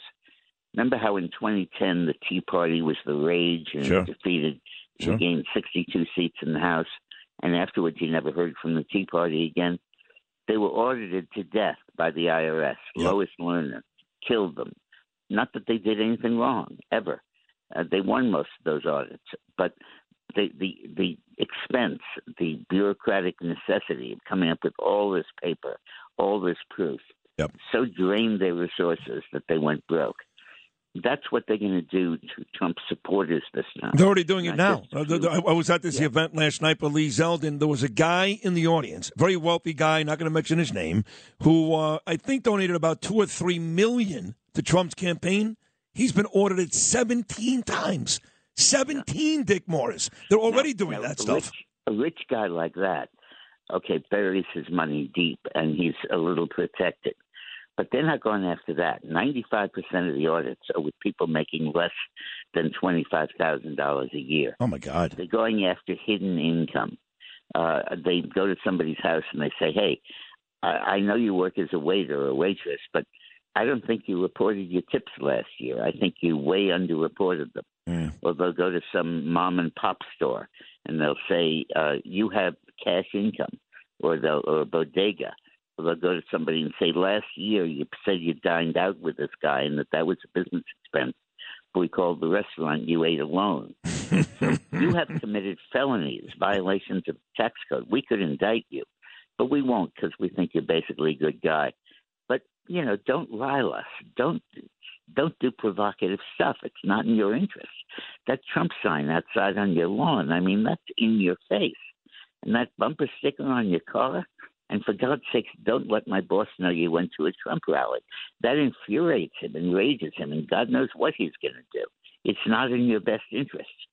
And they're going to do that conversation millions of times. Oh, my God. And they're doing it because that's why they hired 87,000 new IRS agents.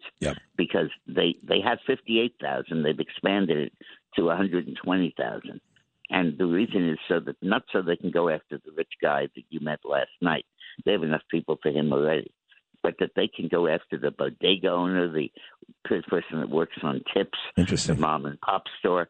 And that's their strategy. Intimidate the grassroots and hobble Donald Trump with the phony allegation of the January 6th riot. And I lay all this out in my book, The Future, and The Return. And I hope people not only read it, I hope they memorize it. Because that's the enemy game plan. That's what they're going to do to us. So with that said, and again, the book is The Return, Trump's Big 2024 Comeback, Dick Morris on the line. With all that said, all these evil things that the opposition is doing, and again, you lay it out, the big media, George Soros, Deep State, the Democrats, all these people and folks that are trying to make sure Donald Trump doesn't win again. How does Donald Trump get around these people and make sure what happened in 2020 doesn't happen again, Dick Morris, in 2024? Well, we have a weapon coming up, a secret weapon that very few people realize, but it's in public view. There is a case in the Supreme Court that they're going to hear in October and November that will completely eliminate the possibility of ballot fraud in 2024 in all of the swing states. It's called Moore versus Harper, and it's brought by some North Carolina Republicans who can read, and they read the Constitution, and it says Article 1, Section 4. the times, places, and manners of holding elections for Congress and Senate shall be determined by the state legislatures, not by the states, the legislatures. So you have all the swing states, 5 of them, Minnesota, Pennsylvania, Michigan, Wisconsin, and North Carolina, who have passed wonderful laws in their Republican legislatures. No drop boxes, no ballot harvesting, photo ID at every stage of the process, signature verification, and the Democratic governors vetoed them. So the elections will be conducted under the old rules. This year, we won't change them. They'll be the same horrible rules. But in 24, the Supreme Court decision that they're going to make in 23 in Moore versus Harper is going to prevail. And these governors will be unable to veto these bills. And we will have ironclad protections against just this sort of nonsense going on. Nice. And I had Rudy Giuliani on my show, and I asked him, will the Moore v. Harper decision protect us from ballot fraud? And he said, absolutely. All right, that's a big deal. So 30 seconds to go, Dick Morris. We've concluded from you and others, Donald Trump is absolutely running again in 2024. When do you think he makes that big announcement? Right, probably right after the midterms. Hasn't before because his accountant won't let him because all the rally expenses come out of his campaign kitty. But he'll make it as soon as we 22, and right after the 22 election is over. And we'll win the House and the Senate. This BS that's out there now that somehow or other we're losing momentum, or that this not the House, but the Senate between the Dr. Oz race, the Herschel Walker race. I know Vance looks great in Ohio and other places, but you're convinced we're going to win back the Senate? Oh, absolutely. Really? And we'll win it back, we'll win it back by 4 or 5 seats. Wow. Walker, I think, may be in trouble, but I think he'll prevail. Georgia's a red state, and they can't cheat anymore because we have a really good ballot integrity law that the governor signed there finally. Vance is going to win in Indiana. Right. Oz is going to win. He's 3 or 4 points behind the corpse.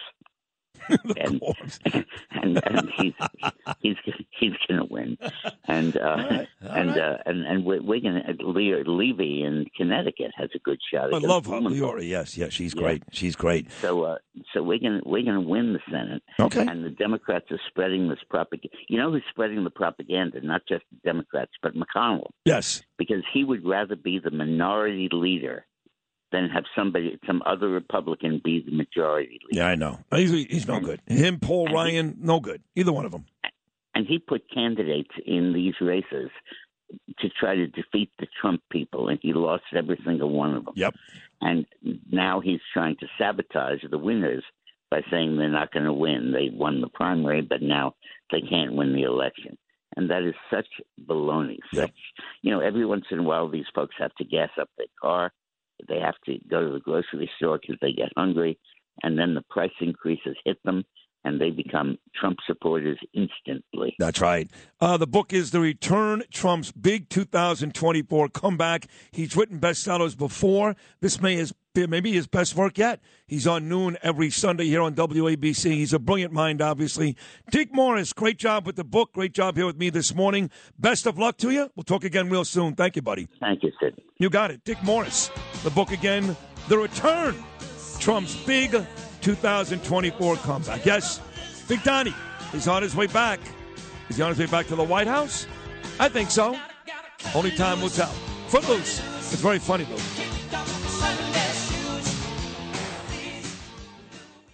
Spin your passion into a business with Shopify and break sales records with the world's best converting checkout. Let's hear that one more time.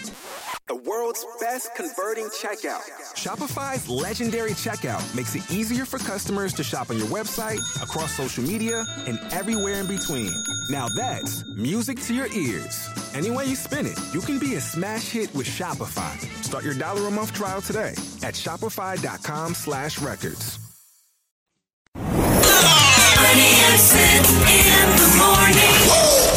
On the Red Apple Podcast Network.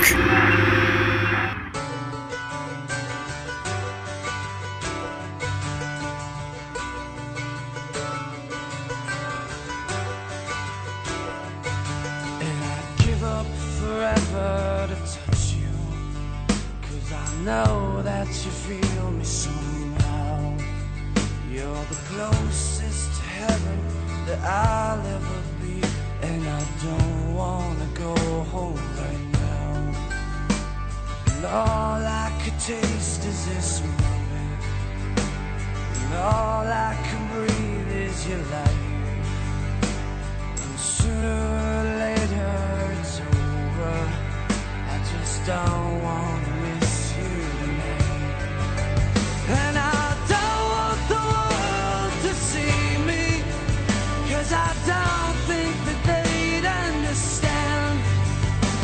When everything's made to be broken, I just want you to know who I am. I kind of like Dick Morris. It's actually really good just now. Some really good insight and some interesting thoughts. I don't know. I liked him. I may bring him back more often. He's like a mad genius. He is. That's what he looks. When you see him, he looks. No, he looks like a madman. I know. Yeah. I hosted Newsmax shows last year. I did a whole week on Newsmax during Thanksgiving holiday, and Dick was on like every day, and he looks like a madman, and he's a bit quirky, and he's weird, almost odd, but he's really smart.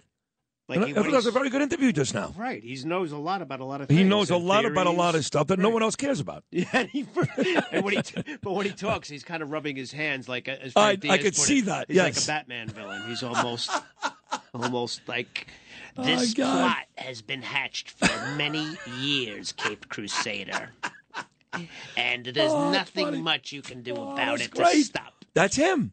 I liked him. We're bringing him back. Dick Morris, congratulations. You're now going to become a go-to guy on the Bernie and Sid show. That's going to make Phil happy. I know. Yeah. My morning started today with getting yelled at because, you know what? I'm getting bad at this. I stumble to the bathroom in the middle of the night, right? Because I pee like 5 times now because I'm old. I'm dying, you know. So I go to the bathroom, and like the first or second time, I do a good job. I lift up the seat. But by the third or fourth time... I'll be right back. I don't need to already. I get very lazy, and I forget, of course, that there's a woman, and a gorgeous woman, that's laying next to me every night. Whoa. And I don't always pick the seat up. How can you forget? Well, I forget. I'm tired, goddammit. What do you mean? I'm tired. How do you forget you're living with somebody? I don't forget that part. I forget to pick the seat up, so I get yelled at every now and then. I can't blame anybody else. Not for that one, right? Can't blame Gabe. Can't blame Ava. No. Who else is in my bathroom at 3 o'clock in the morning? So you do that? You're very good with that, huh? You're such a... If I text MJ right now... It's her birthday today, by the way. Oh, happy birthday, MJ. Yeah, happy birthday. Is that really true? No, I just made it up. Interesting. What a weird lie. To deflect your conversation. If I text MJ right now, she's going to say to me, Louis is full of it. No. He has not picked up the seat many times. You be my guest. All right. I should have asked Dick Morris that, actually. You know, the origin of toilet seats is very interesting, the way they come from. The Middle East had them first. There's no way that Joe Biden picks up the seat. What do you think? He's got to sit down anyway. Probably can't even stand when he goes to urinate. He was back at it last night. Deficit pay for the programs many times over. What was that?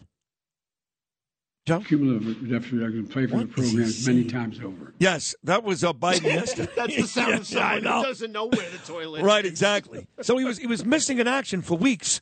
Went on vacation after the Trump raid. Said nothing about it. Nothing. Said nothing about Nancy Pelosi's historic trip to Taiwan. Nothing. We have not heard a word from Joe Biden for weeks. And then he came back, I guess, yesterday.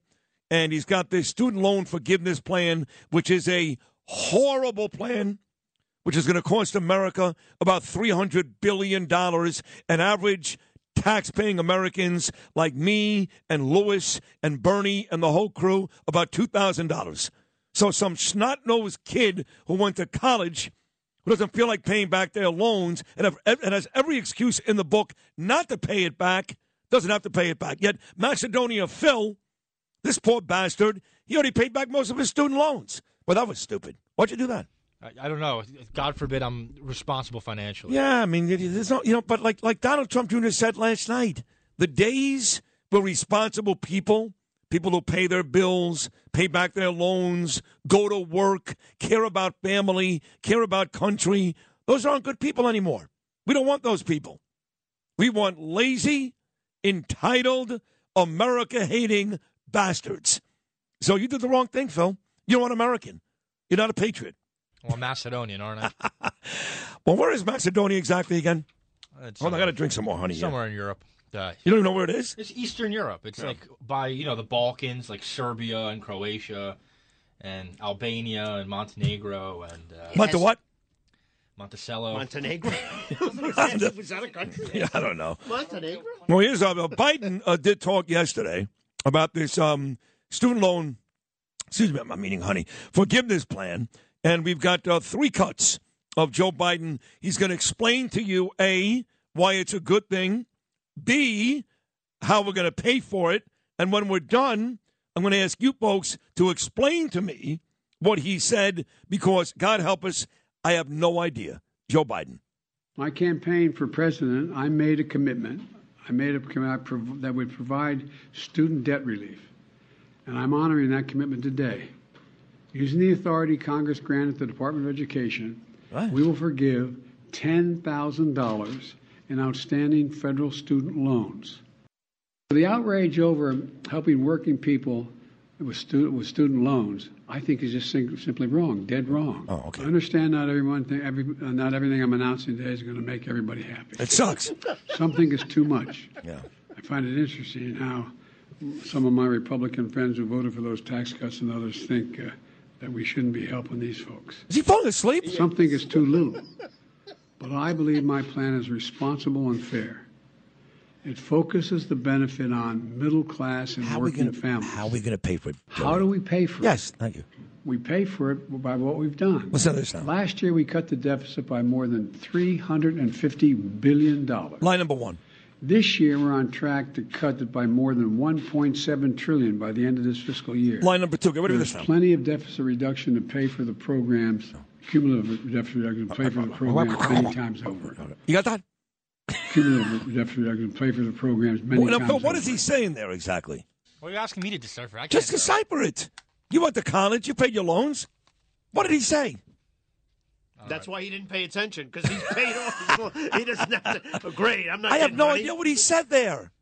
Play it one more time. Cumulative deficit reduction to pay for the programs many times over. What did he say, Bill? Cumulative. He started out with cumulative. And ended out with many times over. So whatever's in between. Right. Well, thank God we've got smart people. There you go, Joe. In the media today who explain to you, like this lady did on page 8 in today's New York Post, just what a horrible deal this is. Why is it that responsible people like Macedonia, but I can't even say that in the same sentence, but I am, who actually paid their loans back, why do they get screwed? Why? Judge Jeanine, we love her. Talking about Dick Morris on Sundays. She's on right before him, 11 a.m. every Sunday on the 5, courtesy of Fox News. She says, what about kids like Macedonia Bill? Cut 4. What about the senior citizens? What about the veterans? What about the people who really need it? No, this is part of a socialist state.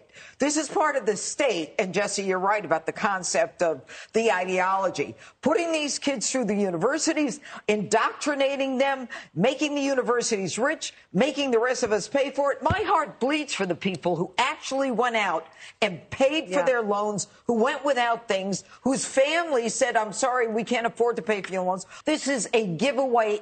She's talking about you, Macedonia Bill. Judge Jeanine loves you. So it turns out that according to my friend from Arkansas, Tom Cotton, President Biden doesn't even have the power to do this. He doesn't have the authority to even do this. This is Tom Cotton, number 10. The president doesn't have the power just to unilaterally on his own eliminate entire categories of debt. Maybe he has the power to negotiate a settlement in one case that's disputed, but eliminating entire categories of debt, no, he doesn't have that power. He goes on to say, too, that the one thing we cannot afford to increase in this country is inflation. And believe it or not, this bill, it does that. Tom Cotton, number 11. Irrespective of lawsuits that'll be coming, of all the dumb things Joe Biden has done, this may be the dumbest yet. I know it's stiff competition. But just think about how unfair this is for all the Americans who are harmed by this, who are now on the hook for hundreds of billions of dollars of other people's loans. It's also highly inflationary at a time when we still have record high inflation. And finally, it simply encourages colleges to raise tuition, harming a new generation of students. That's why I say this is a terrible policy. It's going to harm many more Americans than it will help. So the day gets worse for Joe Biden. First, he unveils this horrible policy which screws most hardworking Americans, and then he's asked about the Mar-a-Lago raid. What did you know? How much did you know? When did you know? And as if he didn't lie 2 or 3 times during that debt fee. That wasn't enough. Here's another whopper from Joe Biden. Mr. President, how much advance notice did you have of the FBI's plan to search Mar-a-Lago? I didn't have any advance notice. Oh, my God. None. Zero. Please. Not one single bit. Thank you. You know, Bill O'Reilly's going to believe that because Bill really believes, like Donald Trump Jr. said last night, this guy can't put his shoes on, let alone run a country. That may be true, but I find it hard to believe he knew nothing about this when he jet-setted conveniently the very next day to South Carolina. So we got a lot more to come. Lydia reports the great Bill O'Reilly, Sean Landetta, maybe Bruce Blakeman. We're going to play Beat Sid. All that still to come, along with Lou Dobbs' Business Report, the #1 Nielsen-rated news talk show in New York City. That's us. We are Bernie and Sid. I just want you to know who I am.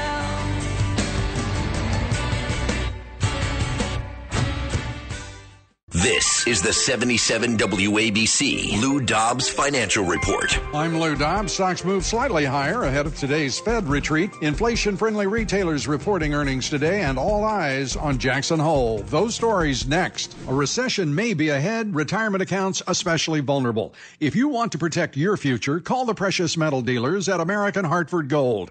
They're the highest-rated firm in the field with an A+ rating and thousands of satisfied clients.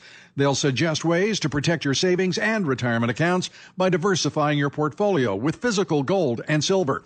All it takes to get started is a short phone call, and they'll have physical gold and silver delivered to your door or inside your IRA or 401k. Tell them Lou Dobbs sent you. They'll give you up to $1,500 of free silver on your first qualifying order. So call them now. Call 866-611-1277 or text Lou, L-O-U, to 998899. Again, that's 866-611-1277 or text Lou to 998899. This is the 77 WABC Lou Dobbs Financial Report. Wall Street faces a losing week despite stocks rising slightly yesterday. Both the Dow Jones Industrial Average and the S&P 500 just avoided what would have been a 4-day decline. Discount retail earnings today with Dollar General and Dollar Tree reporting consensus revenue estimates for Dollar General positive. Wall Street is targeting a 9% yearly increase. Meanwhile, Dollar Tree looks to continue its impressive run of earnings. The company has beat earnings estimates the past 4 quarters, while Dollar Tree stock is down 4% for the month. Inflation has historically favored the budget retailer, the sector up 20% for the year. The Federal Reserve's annual 3-day conference in Jackson Hole, Wyoming starts today. Investors already looking ahead to tomorrow when Fed Chair Jerome Powell will deliver his comments and likely provide insight to future rate hikes. Wall Street has been back and forth on what the next monetary policy move will be. Please join me several times each weekday right here on 77 WABC. This is the Lou Dobbs Financial Report. Keep listening for more to 77 WABC for the Lou Dobbs Financial Report. This is Lydia Reports on 77 WABC. Here's Lydia Serrani. Finally, some good news, Sid. The officer who was jumped and attacked by those 3 guys that are responsible for a string of robberies and attacks, they think about at least 20 of them throughout the city, is awake. He's conscious, but he doesn't remember anything. We now know who he is. He's 48-year-old Mohammed Chowdhury. And again, he was just jogging. He was just jogging the other day right before 11 o'clock, and we have new video that I saw, and the guy's just walking, and these guys jump him from behind. They didn't even give him a chance to say, hey, give me your wallet, give me your keys, nothing. They literally just jump him from behind and hit him across the head with a lead pipe. It's so barbaric and disgusting what's happening in New York City. I don't even know what else to say at this point. Yeah, no, it's amazing that there's even a debate as to whether or not Lee Zeldin should be governor or not. I don't know how anybody, any rational, sane person, and I get it. I understand there are people that go away for way too long that commit, the crimes that are not very serious. I understand a lot of those folks, by the way, are also African American. I get all of that. I do. And believe me, I'm sympathetic towards some of that. But the idea that these people continue to commit these acts of violence every day in New York, and for the most part, they're explained away in 15 minutes, shocks me. Shocks me.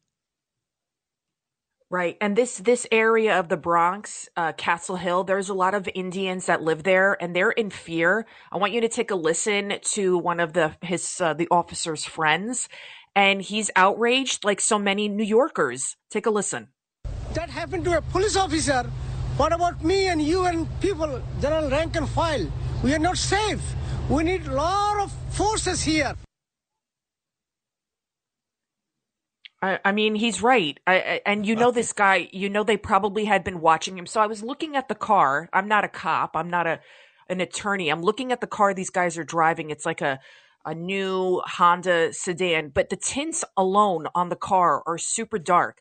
That alone should be reason enough for cops illegal? To be pulling over this car. Isn't that illegal? I think that's illegal, no? Yes, it's illegal. Yes, that's what I'm saying. I thought so, yeah. Like there's ways that cops can be proactive and stop these thugs from attacking people, but they're not allowed to do it because now they're not even allowed to do any traffic stops anymore. You know that, right? The cops can't even congregate together anymore. They can't do traffic stops. It's so stupid. Eric Adams said he doesn't want the cops congregating. But Lee Zeldin was yelling about this a couple of days ago. No qualified immunity for these cops.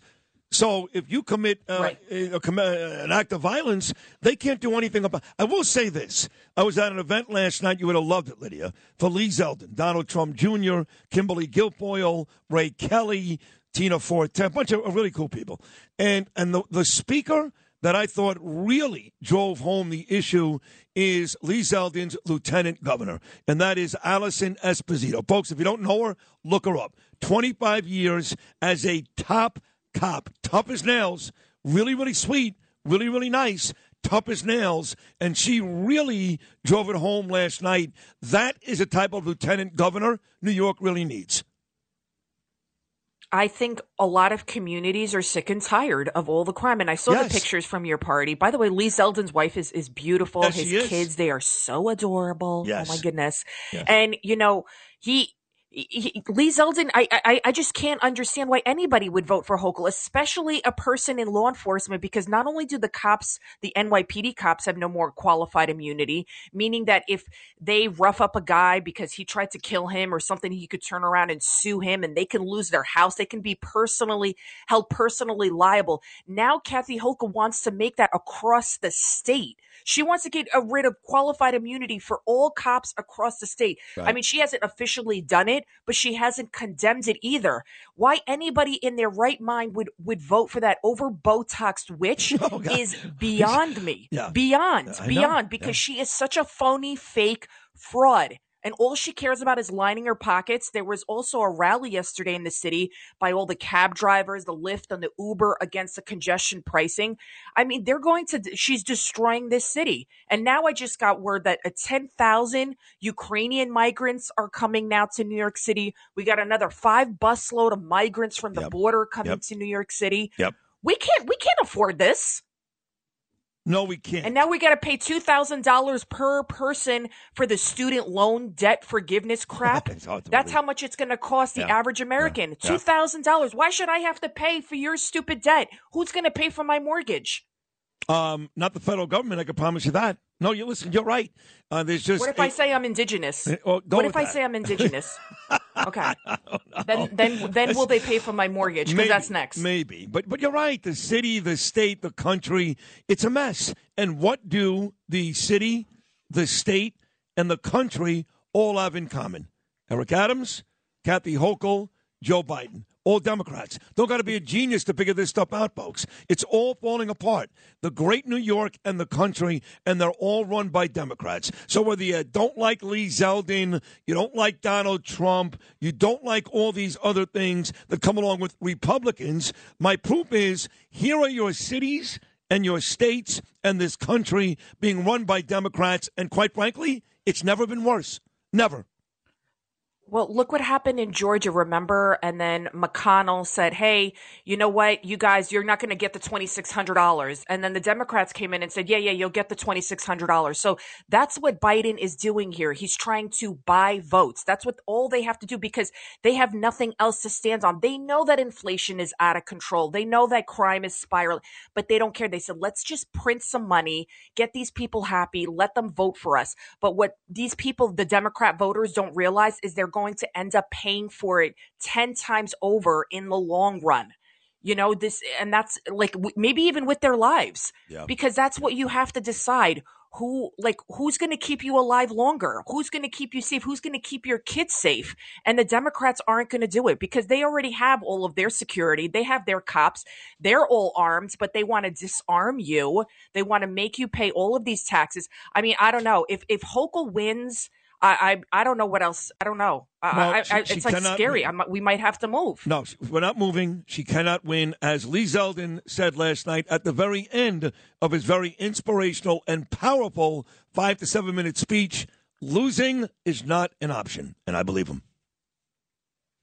It's not an option for all New Yorkers, but these women, okay, I'm going to blame it. It's women like people like my friends, people like me that live in the suburbs that are very emotional and they vote with their hearts instead of their brains. Yes, and they're like, it is women. It's our fault. We're too emotional. We got to, not all of us, but a lot of us, it's like, oh my God, they're going to take away my rights to my reproductive system. Shut up. Don't worry. You can still kill your baby up to 9 months here in New York State. Nobody's taking away your rights. Stop allowing the Democrats to gaslight you and feed you these lies and propaganda.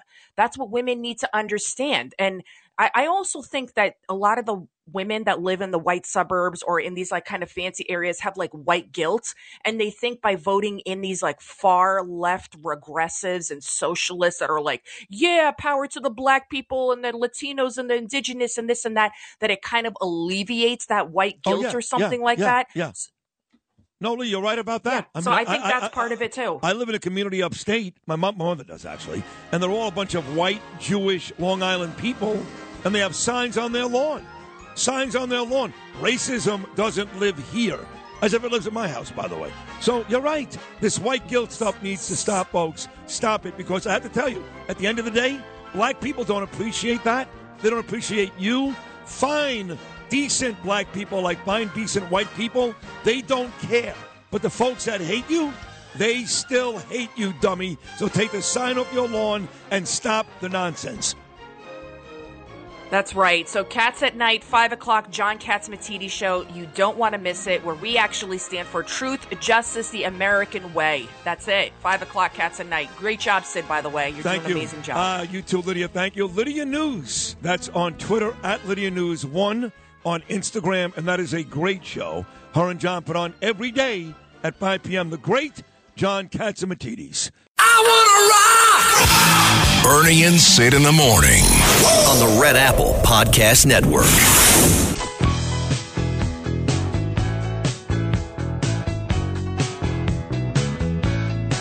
Bernie and Sid, we are the number one Nielsen-rated news talk show in the city. And we have ways of actually, believe it or not, we get ratings on every segment. Every segment, I swear to you. And there is not a segment all week long that does better in the ratings than when Bill O'Reilly comes on this show. I'm not exaggerating, I swear. And listen, he was the best. He still is the best. He'll always be the best, as far as I'm concerned. Whether it's 9 p.m. weeknights on WABC or his amazing website, BillO'Reilly.com, his interviews, his TV shows, his columns, his killing series, Killing It Again, Killing the Killers and the Legends as well, his going on the road with Donald Trump. Nobody better. The best segment of the week anywhere on WABC is happening right now with the great Bill O'Reilly. Good morning, Bill. Well, that was quite an intro, Sid. I appreciate it very much. And the check is in the mail, as they say. It's all true, to be honest. You do. The number is dictated every week. You do a tremendous job on the show and throughout this radio station all week long. I want to get right to Joe Biden. He's been missing in action for weeks. Went on vacation the day after the Mar-a-Lago raid. Has not said a word about Pelosi's trip to Taiwan. Now, he finally came out yesterday and said he knew nothing. Zero, Bill O'Reilly, nothing about the Mar-a-Lago raid. Something tells me you believe that.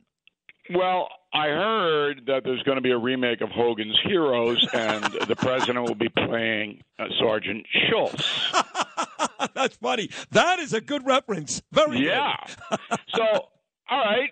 Maybe they didn't let him out of his room for 3 weeks in the White House. I don't know where the guy is. All I know is when he disappears, as he has for the month of August, his ratings go up. His job approval goes up. That's when people true. don't know where he is or what he's doing, then he ticks up a little bit. But no, do I believe that he didn't know anything about what Merrick Garland was preparing? I do not believe that. Wow. I don't believe much of what the White House says these days. With Trump, it was interesting because Trump, he would on occasion say things that weren't true. And every time he did, I called him on it. He got real annoyed with me. But basically, when I sat down with him, and you mentioned the 4 shows that we did, he answered every question. And I know because a good journalist kind of knows the answer before they ask the question. They've researched so that if someone is misleading you, particularly a powerful person, you can call them on it. That's why I admired Mike Wallace so much, because he was the best at that. So I didn't get it saying that Trump was deceiving me. The big lie about the election. Hey, look, Trump believes that he got hosed.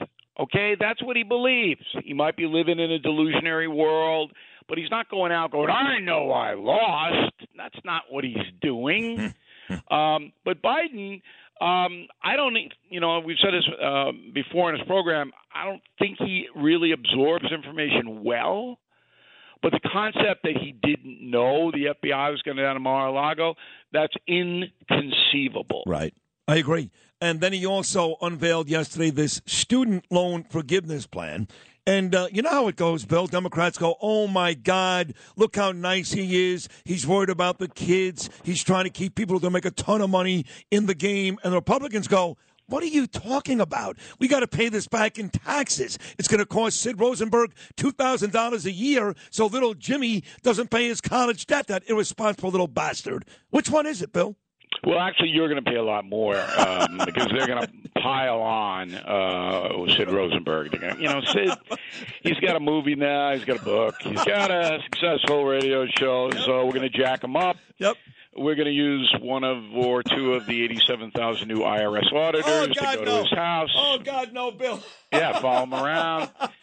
So what this is, this is what I always do, which is why I think our enterprise is successful. It looks on the surface like this is just a one-timer, as they say in hockey, but it's not. So, number one, they announced this in late August to try to get some momentum for the November elections. It's a vote buy, all right, for the younger crew. Right. Let's buy some votes. Here we'll throw out $300 million over 10 years, an enormous amount of money, by the way. Another $300 million on top of all the trillions we've already given away, which has then led to inflation, and that's a tax on everybody. So let's do it again, because the American people aren't paying attention. They're at the beach. They're on vacation. We'll actually trot him out there for 15 minutes, and he'll say, blah, blah, blah, which is what he did. But the real reason that this is in play is because the people who run the White House want to take over the educational system, just like they want the federal government to take over the economy and your self-defense and what you say and do in a department store. So this is the road to socialism. So I had Newt Gingrich on my broadcast last night, which everybody heard on WABC at 9 p.m., and Gingrich has a book out about, socialism. And people, they kind of roll their eyes. So if you go on the Upper West Side and you sit in one of the cafes and there are the people that are loving Gerald Nadler and, let's have more crime. Well, that's what we want, but not. We don't want it directed at us. We just want crime in general, and we'll go back to our little apartment because we're guarded there. But those people, they just don't understand what the big picture is. And if you're a historian in every society that has gone socialist, this is the way it starts. So the government controls education, pre-K to post-graduate. They get that. Kids, they get the, this is the way to go. This is what we do here. The government controls the economy. So Sid Rosenberg's making this much money, but no, we're not going to let him keep that. We're going to take it from him. Nice. And then they control the way you defend yourself. Oh, it's okay if a criminal is caught with a firearm in New York City, no bail for that person. But if you, a law-abiding citizen, carry a firearm, we're going to prosecute you. Does that make sense to anybody? No. That's what's happening. Unreal. Yeah, it's a power imbalance. Strip the people from their personal power. Now, I know this sounds a little pinheady, and I don't want to get too far down the road on this, but there is always a bigger picture behind the scenes of why this stuff happens. For a guy like you, Bill, one of the reasons why you're the best and always been the best is you've got a great historical reference, and you've been in the game a long time. And I've asked you this before, and I'm wondering if the answer is going to change now. I'm only 55, so I was born in 67, wasn't really around. I was a baby for the Nixon era, all those times. 68, supposedly a very, very tough year in the United States. But in my lifetime, I don't remember stuff being as bad as it is now. Whether it's the educational system, obviously the crime out of control in every city, it seems like, across America. It's never been this bad in my lifetime. What about you? Are you at the point now where you're about to say, yes, Sid, you're right, this is as bad as it's been? Yes, I would say that's correct. The Vietnam era was pretty intense. But the difference now is the control of information flow. So back then you were reliant on radio and the network news. That was it.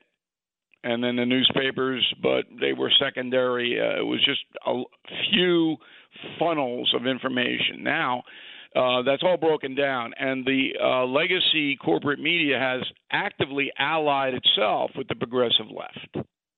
So therefore, the progressive left, the people who want to actually blow up traditional America and change everything, they have a powerful ally and megaphone, and way more powerful than they did back in the Vietnam era when the country was split 50-50. But there wasn't this, okay, Vietnam, because of that, we want to blow up everything else in the country. We want to blow up capitalism. We want to blow up criminal justice. We want to blow up social mores. We didn't have that.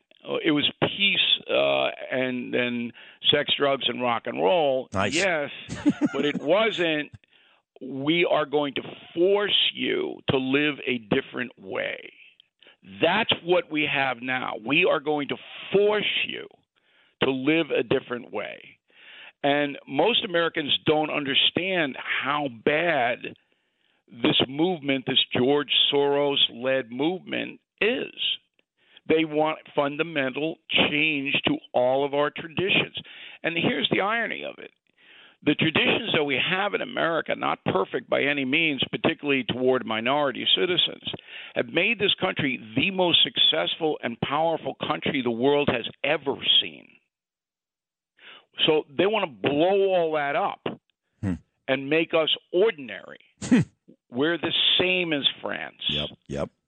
That's what they want. And I'm like Paul Revere here, and thank God I'm successful. Thank God. But I'm riding my little horse into Lexington going, the socialists are coming. Oh, yeah. Yeah. Pay attention to this. In November for the midterms, unless the Democratic Party gets waxed across the board, it's going to be worse this time next year than it is now. Oh, my God. Don't say that. Well, that does bring up an interesting question, a hypothetical, if you will, Bill. If I have it my way, and I think I speak on behalf of most of our audience, Lee Zeldin wins in 2022, and Donald Trump comes back and wins again in 2024. If that plays out, you ready for this? Who's got a tougher job? Lee Zeldin saving New York or Donald Trump saving America? Well, Trump does, because of the volume of people and the resistance to him. Look, it's impossible to predict anything right now because things are changing so fast, particularly economically.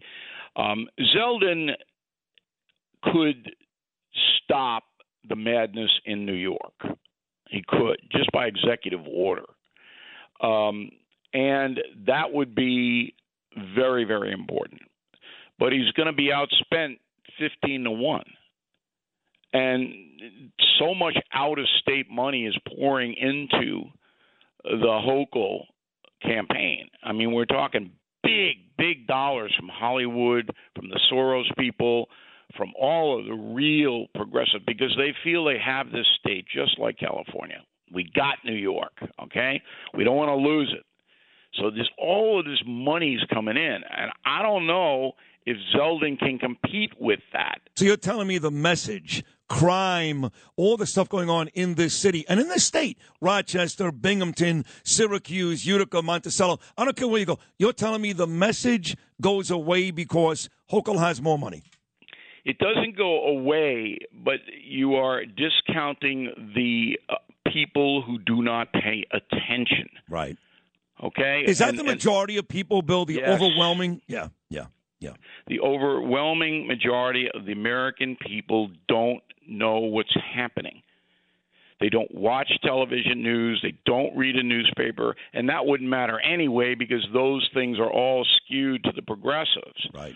But they get their information on the internet or from friends, and there's a lot of peer pressure. And when you have that kind of money that Hochul has, they can organize in every little town in New York. Yep. And they can go to your house, which they will, and bang on your door and say, you got to vote for this person because they'll give you this. and that's the struggle, is to enlighten people to the sense that you're voting against your own safety and self-interest if you continue the progressive madness because it's right before your eyes. I went to the Subway Series at Yankee Stadium on Tuesday night, and it was one of the great New York experiences. 50,000 people, no brawls in the stand, nobody, if you go to a Giant Dodger game on the West Coast, people are knifing each other. It's true. Yeah. Okay. Here, you had a lot of Met fans, Yankee fans, and it was good-natured. And I walked around that stadium, and I got a lot of attention. And I was talking to Met fans and Yankee fans, and everybody had a great time. It was really quintessential New York experience, why we're the greatest city in the world. You could just see it there. But I was just thinking to myself, how many of these 50,000 really know the danger that they're in? None. And we're not talking about the Mets don't have a good hitting catcher. Right. We're talking about you can walk down the street and somebody can beat the living daylights out of you and nothing's going to happen to that person. It's true. Is this the society that you want? You've got to see it. You've got to know it. Well, do something. I would have loved to have just in After America the Beautiful in Yankee Stadium, I would have liked to have gone out with a mic and go, wake up! Right. Come on! No, you're right. You're right. And it's good to get lost in that because I watched every game and still do. And the Mets were off yesterday, back at it against Colorado today. But, man, it's hard to get lost in those things. It was easier before when, as you say, just going home from work today, you literally, it's not being overdramatic, you literally put your life on the line every day. I got to take a subway and a ferry. I can die, Bill, at any point. Any point. And the shark, if the ferry sinks, you're toast. Right. Shark. That shark's going to come in and go, oh, that's it. Wow. Bill, you're the best. You really are the best. Hey, folks who want to go buy your books, is there still a 2-for-1 deal going on right now? No, we don't have that now. We have BillO'Reilly.com. Great discounts on everything. Killing the Killer is still a bestseller. Amazing legs, they call it in the business, on that book.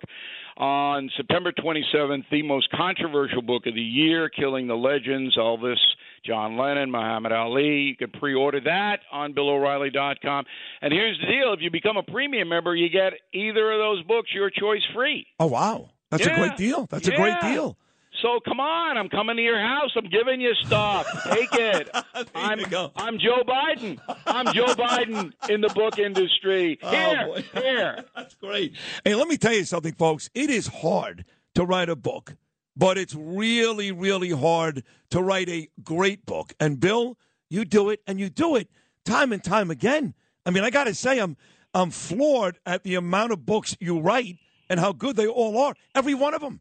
Thank you, Sid. Well, Legends is really something, and it's different than Killers, obviously, because we're talking about popular history, popular culture, and everybody knows those three guys. And what happened to those guys is horrifying.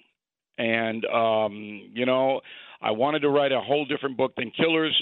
Killing to Kill is an important book on terrorism, and now we're going into popular culture. So it'll be interesting to see the reception that we get from that book. It's going to be great. You're going to do great. It is a great book. I've read it already. Bill, I love you. Thank you for your appearance today and your continued appearances that make our show number one. Thank you so much. And best to McGurk. I know you're listening, McGurk. He is. Best to you, man. All right, Sid. We'll Thank talk you, Bill. soon. All Bye. right, buddy. That's our guy, Bill O'Reilly. Bernie is listening. Bernie and Carol somewhere on Long Beach. Bill O'Reilly. They do not come better. In fact, me and Bill going to a Met game together coming up on September the 14th. The same day, I'll be on Bill O'Reilly's show promoting my book, Citizens United. 3 hours in the book. Still to come, former New York Giant great Sean Landeta. Maybe Nassau County Executive Bruce Blakeman. We're going to play Beat Sid, all that and more. Fourth and final hour, Bernie and Sid, right into this. Well, he's just an excitable boy.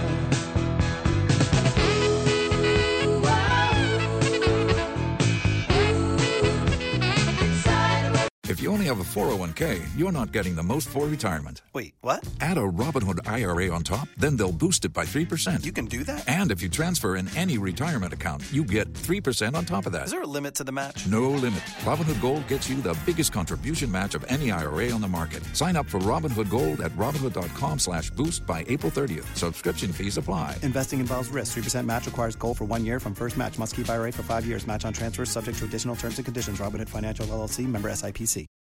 We're doing live! Hey, Bill O'Reilly here, and you are listening to Bernie and Sid. God help you. On the Red Apple Podcast Network.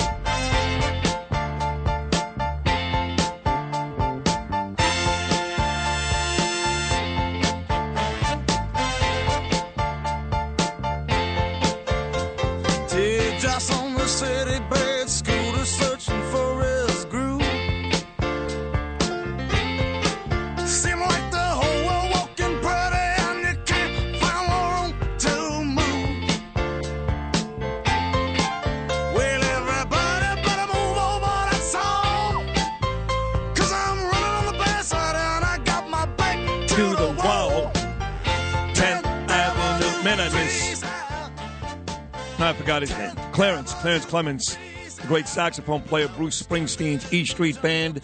9:06, fourth and final hour of today's program. Been great. Dick Morris was surprisingly good, and Bill O'Reilly's always the best. So I go to this event last night. Again, this Lee Zeldin fundraiser. God, I love Lee, his beautiful wife, Diana, his two beautiful daughters. I met his mom and dad, and his lieutenant governor, Allison Esposito. She is awesome. So this guy, Steve Lauro, and his wife, Carolyn, put this fundraiser on. Big, beautiful house somewhere by Smithtown on Long Island. And it's a great event. And, you know, you expect to see Donald Trump Jr. He was there. He spoke. He was great. Kimberly Guilfoyle, Ray Kelly.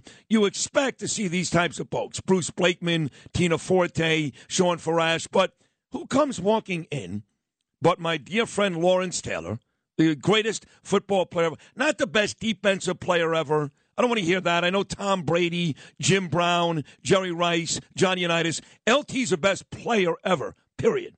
He comes walking in, Super Bowl 25 MVP, O.J. Anderson, Stephen Baker, who caught a touchdown in that Super Bowl against the Bills. He comes walking in, and Sean Landeta. Landeta, between 85 and 92, distinguished himself as one of the greatest Giants of all time. He was a punter, I know that. But if Ray Guy is in the Hall of Fame, so should Sean Landeta. Sean Landeta deserves to be in the Hall of Fame. He was that good. They went on to play for like every team in the league. Rams, Eagles, I think Tampa, everywhere. But all those years with the Giants, he won 2 Super Bowls, and he's never really left. Goes back and forth between our state and one other. But he's really a New York guy. Every event I go to, Sean Landeta is there. He's a great friend, a terrific guy. Here he is, all-time Giant great, Sean Landeta. Good morning, Sean. Good morning, Sid. How are you, sir? I'm great. It was great to see you last night. It's funny, though, again, as soon as you guys walked in, I go to LT, and OJ, I go, what are you doing here? There's no way in a million years you guys, A, know who Lee Zeldin is, or B, would vote in any of these. And they're like, no, we're friends with the owner of the house, Stephen Lauro. So basically, that was your role last night, right? Just to kind of hang out with the people and that are Giant fans, but no political affiliation. Well, Steve Lauro is a great guy. You know, he supports a lot of people he feels good about. And, you know, we like to go out there and help him when he has an event. And remember now, Otis and Lawrence are huge golfers, and they belong to Trump National in Bedminster, and they play out there with the president, and they're there a lot. So I had no doubt that when I saw them that I know how they feel about those guys. And Lee Zeldin is a really great person. I think the world of Lee, and I was glad to be able to help him. Wow, that's a great answer. That's right. Trump and OJ do play golf with President Trump. And I know you know your stuff, Sean. You're a man about town, whether it's sports, politics, entertainment. You know what's going on. But at the end of the day, you're still that great Giant player at heart. You know, I introduced you by saying you should be in the Hall of Fame. Do you think about that? You know, every once in a while I do, Sid. I've been on the ballot the last 11 years, and they don't put a lot of specialists in. But at some point, they may do something to get more specialists in. They've had some different votes in the last few years, so maybe one day it'll happen. But very appreciative of you making that comment. Well, I mean it. And, you know, if you think about it, Sean, you haven't played a football game for the Giants in about 30 years. If I would have said to you 30 years ago, you would still be beloved, revered, going to events, whether they were political, entertainment, sports, you, Sean Landeta, would be a forever Giant in the New York area. What would you have said then? You know, I wouldn't have thought that, Sid, but that's just a testament to the people around here. I was so lucky to play for the Giants in an era where we had a great team. As you said, we won a couple of Super Bowls and contended for a few more, and it just shows you how great the fans are here, that they appreciate players that did well, stayed in the area, and I'm so grateful that I did play in this great city. And everybody pretty much stayed. I mean, I know Lawrence lives in Florida now, but Phil is a New Jersey guy. You're basically here. You know, guys like Bart Oates and Brad Benson, they're still here. Joe Morris. I mean, a lot of the guys, Carl Banks, a lot of the guys, Harry, that played on those teams, they really never left. No, you're right, Sid. I mean, listen, a lot of cities are very good to their former players, but it's hard to top New York as far as how they treat their guys that stay. You know, again, if you played here a long time, if you were fortunate to be on championship teams, the fans, the people are appreciative that you stayed in the area. And all these years later to still be treated so nicely by the fans is really something I cherish. Well, you guys left and you screwed us because then we had a lot of years of garbage. And then, you know, Kerry Collins and Jim Bossel, they gave us one really great season. Bossel gave us a couple. And then it was really rough until Eli Manning came along. And then, of course, Eli won a couple of Super Bowls. And now it's been rough again. This is now year 4 of Daniel Jones at quarterback for the Giants. New coach, new GM. There's always new hope when that happens, but I think most Giant fans don't have a lot of hope. They feel like, okay, we're still rebuilding years and years and years later. They're hoping somewhere down the road it pays off. But I must tell you, Sean Landeta, Giant fans, including me, becoming very impatient.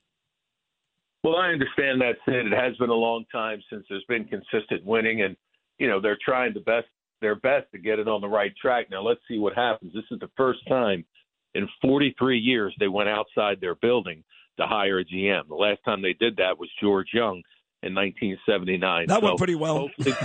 Yes, George Young is first draft, folks. But George Young is first draft. Phil Simms.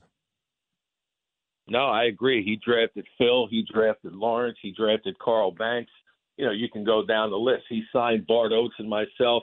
There's so many guys that he brought in, and George is in the Hall of Fame because of it. So let's see what happens with this new crew. They're going to give Daniel Jones 1 year. I know they want him to succeed, and I know he needs a little better protection. But at some point, hopefully close sooner than later, this stuff gets turned around. Former Chief of Police Joe Esposito just sent his love to you, Sean Landetti. He's such a great guy. I love Joe.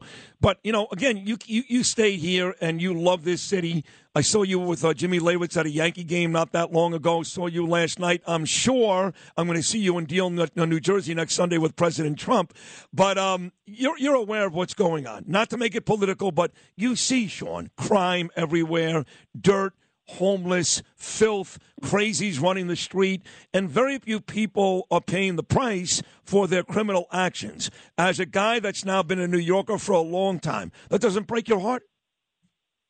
It is awful to see, Sid. I mean, we all saw how wonderful things had been 2015, 2017, 2019.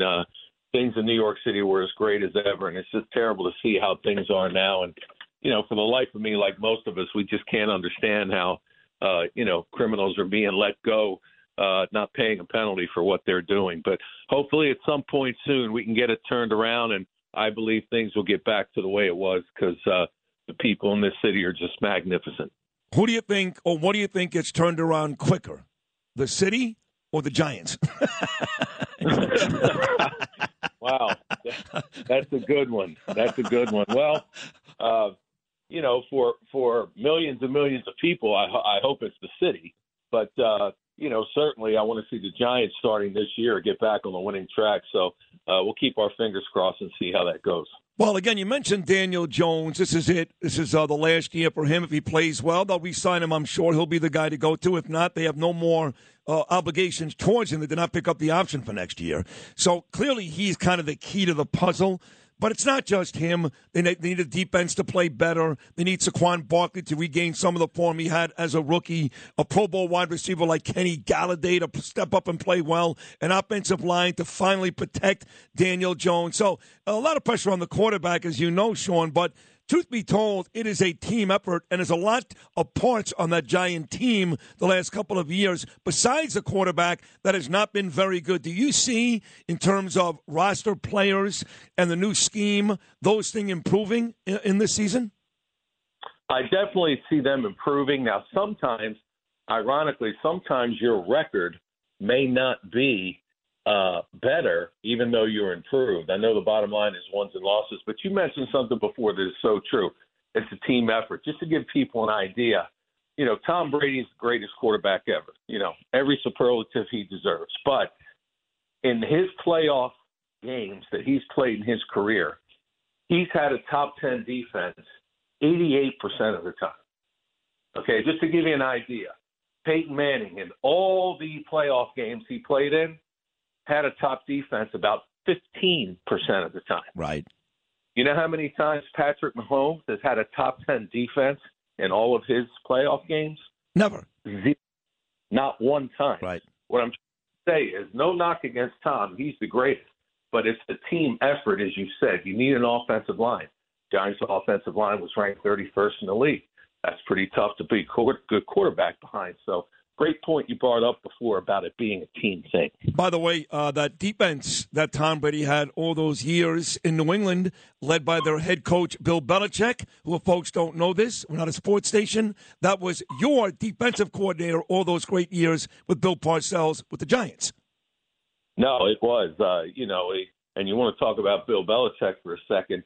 I think in a 34-year span, think about this, a 34-year span, the teams he was on went to the conference championship game 17 times. Yeah, listen, Vince Lombardi, Don Shula, Paul Brown, Tom Landry, any one of these bigger than godlike figures, you're still going to have a hard time convincing me Bill Belichick may not be the best of all time. No, listen, I mean, if you look at his body of work, this guy's been in the NFL 48 years, and he's moving up the ladder. The Super Bowls he's won, he's done it where he's lost players. Sure, we understand he had Brady, but It's pretty amazing. Think of that stat again. I'm talking with 4 different teams. Wow. 4 different teams. Half the time he was in the championship game. He's got it. That says a lot. Hey, listen, it was great seeing you last night. You're always great. Danielle loves you, too. Thank you for coming on this morning. Let's talk more now once football gets underway. Let's get you on more often. I know Murray Bauer is listening this morning, another fan of Sean and Sid. And you stay well, Sean. I'll see you and talk to you again very, very soon. Thank you for having me, Sid. Great talking to you. You too. Thank you. There he is, the great Sean Landetta. He was there last night supporting Lee Zeldin, along with Lawrence Taylor, O.J. Anderson, Stephen Baker, a bunch of former great Giants. We'll take a short break. More of Bernie and Sid right after this.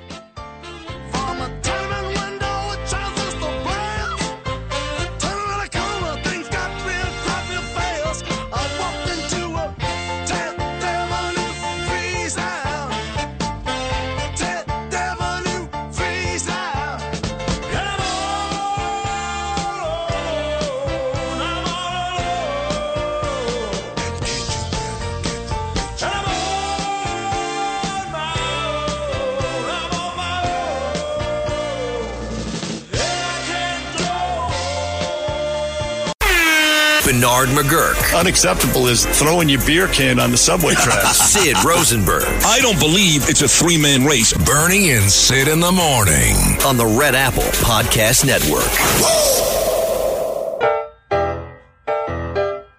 You know, every day I go into the New York Post and I read Cindy Adams, and I get mad at her every day.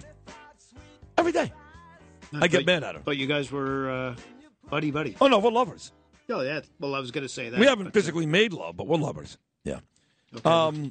But I'm mad at her every day. Every day. Okay. And then I come to the realization that I'm being, this is going to sound crazy for Sid, I know, but I'm being a little over the top. I have no reason to be mad at her. And you say, well, Sid, why would you be mad at Cindy Adams in the first place? I'm going to tell you. Because she writes about all these people, and some of them are, in fact, newsworthy. Some of them are very famous. And some are, excuse me. What? Yeah, you know what I'm saying. But the reason why I personally get angry with Cindy is I am still yet to... And by the way, Cindy wrote a column about me. I was in Los Angeles filming that movie, Gemini Lounge. I'm not sure you were here yet, Lewis. And Corey Zelnick sends me a text at 3 in the morning in L.A. He goes, you're famous. I go, now what? Cindy Adams writes this whole column, which she actually titled Mornings with Sid. And she did a whole story on the Bernie and Sid show. And it was really nice. And I was like, wow, Cindy Adams wrote about me. But now the book is coming out in 2 weeks. I'm doing book signings, I'm doing shows, and everybody's making a big deal. I can't believe it. It's surreal to me. They're making a big deal about my book. They really are. Everybody. And Cindy Adams hasn't written a word. So every day I look and I go, oh, another day. And then it occurs to me that she wants to write about my book. She's even called me about the book, but she wants me to drop off a copy of the book at her apartment. At what time? Well, this is like that Patrick Dempsey movie when he delivered pizza and ended up staying. It's a great movie. I know. It should have gotten more attention than it deserved much more. What was that movie? It was great. It was funny. He was a gigolo. He was delivering pizza. He would end up. B-movie pizza guy. So whatever it was. Yeah. Who knows? So I have to drop off the book at her apartment, and I just haven't done it. So it's not her fault. It's my fault. But I find it easier just to be mad at her every day, you know. I hear there's Does that make sense? Late night snacks I hear in her house, so you should figure that out. Consider it. She lives in a beautiful apartment. I can't give away where it is, but it's beautiful, and it's very close to the studios. But I think about going there at like this time every day, like 9:30, and then I just go right to the ferry. I don't know why. I have to stop by. Then she'll write about the book. And when Cindy Adams writes about your book, you become a monster star. Monster. What are you just going to surprise her? Yes. Oh. Yes, I am. Yeah. Yeah. I say the percentage and chance of that happening is 0?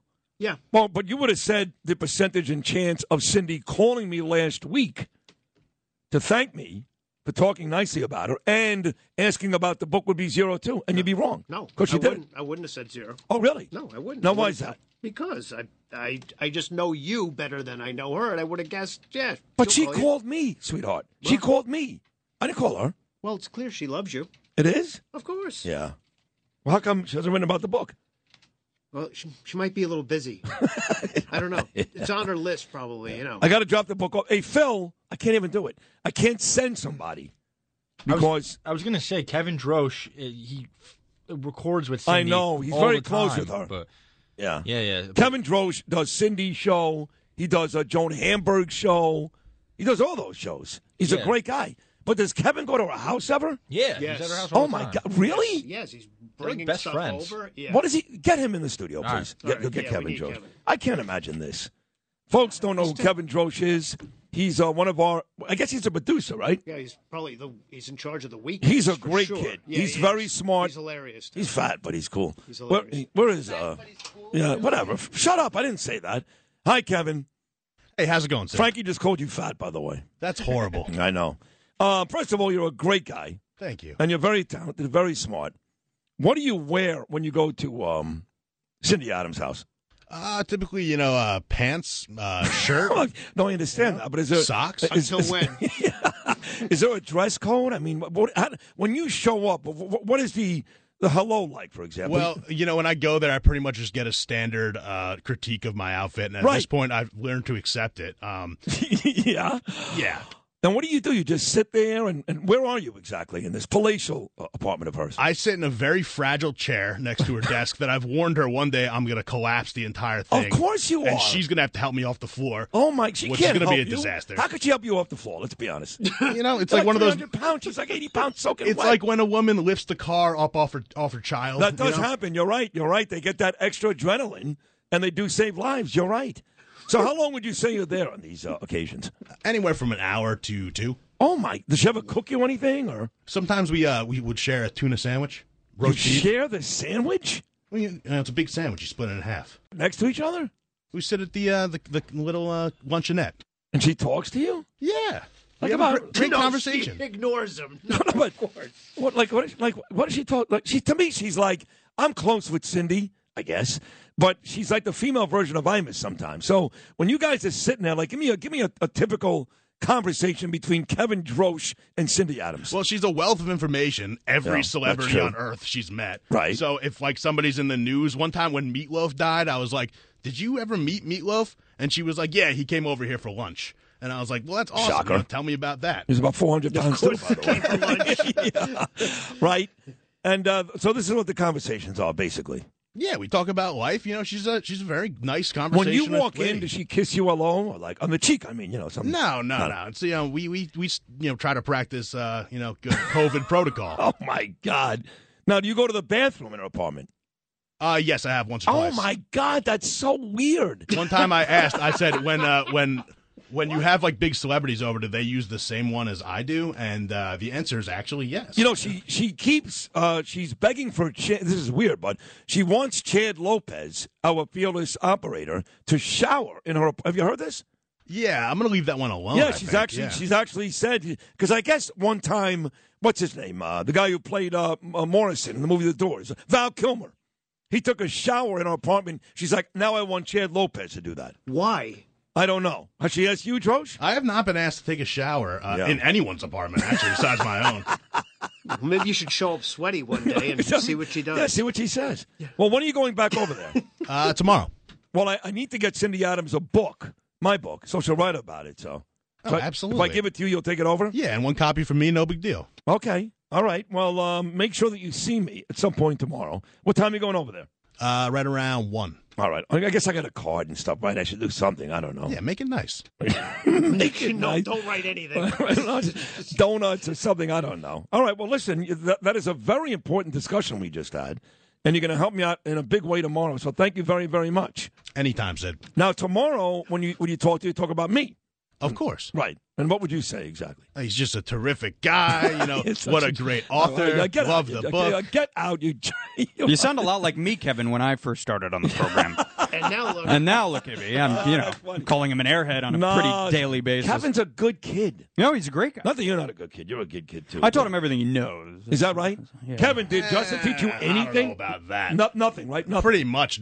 Everything he taught me I had to forget because it was the wrong information. Well, thank you, Kevin Drosch. There he is, folks, one of our fine producers.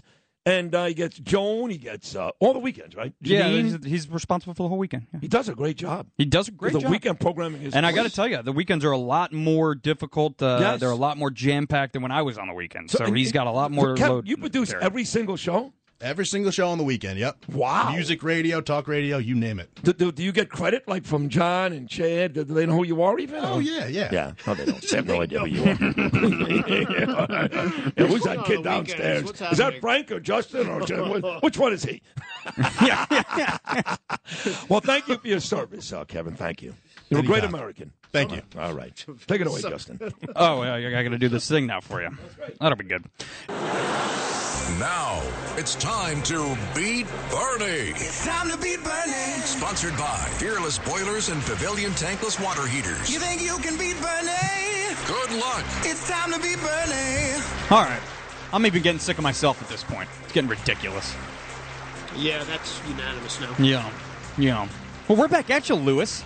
My God. Well, I am Justin Ellick here, hosting the special edition of the Beat Sid Peerless Boilers Beat Bernie contest, sponsored by Peerless Boilers. Oh my God! Wow! I think I just had a conniption. So did Pete. Yeah. My God, it's a heart attack. Sponsored by Peerless Boilers, Pavilion Tankless Water Heaters. Go to peerlessboilers.com, paviliontankless.com for a dealer near you. Peerless Boilers, America's best built boilers, and that is a certified fact. David in New City. He's a teacher. What's going on, Dave? Nothing. Just enjoying the beautiful day off. Oh, day off. How about that? Oh, yeah, you're not back at school yet. When do you guys start?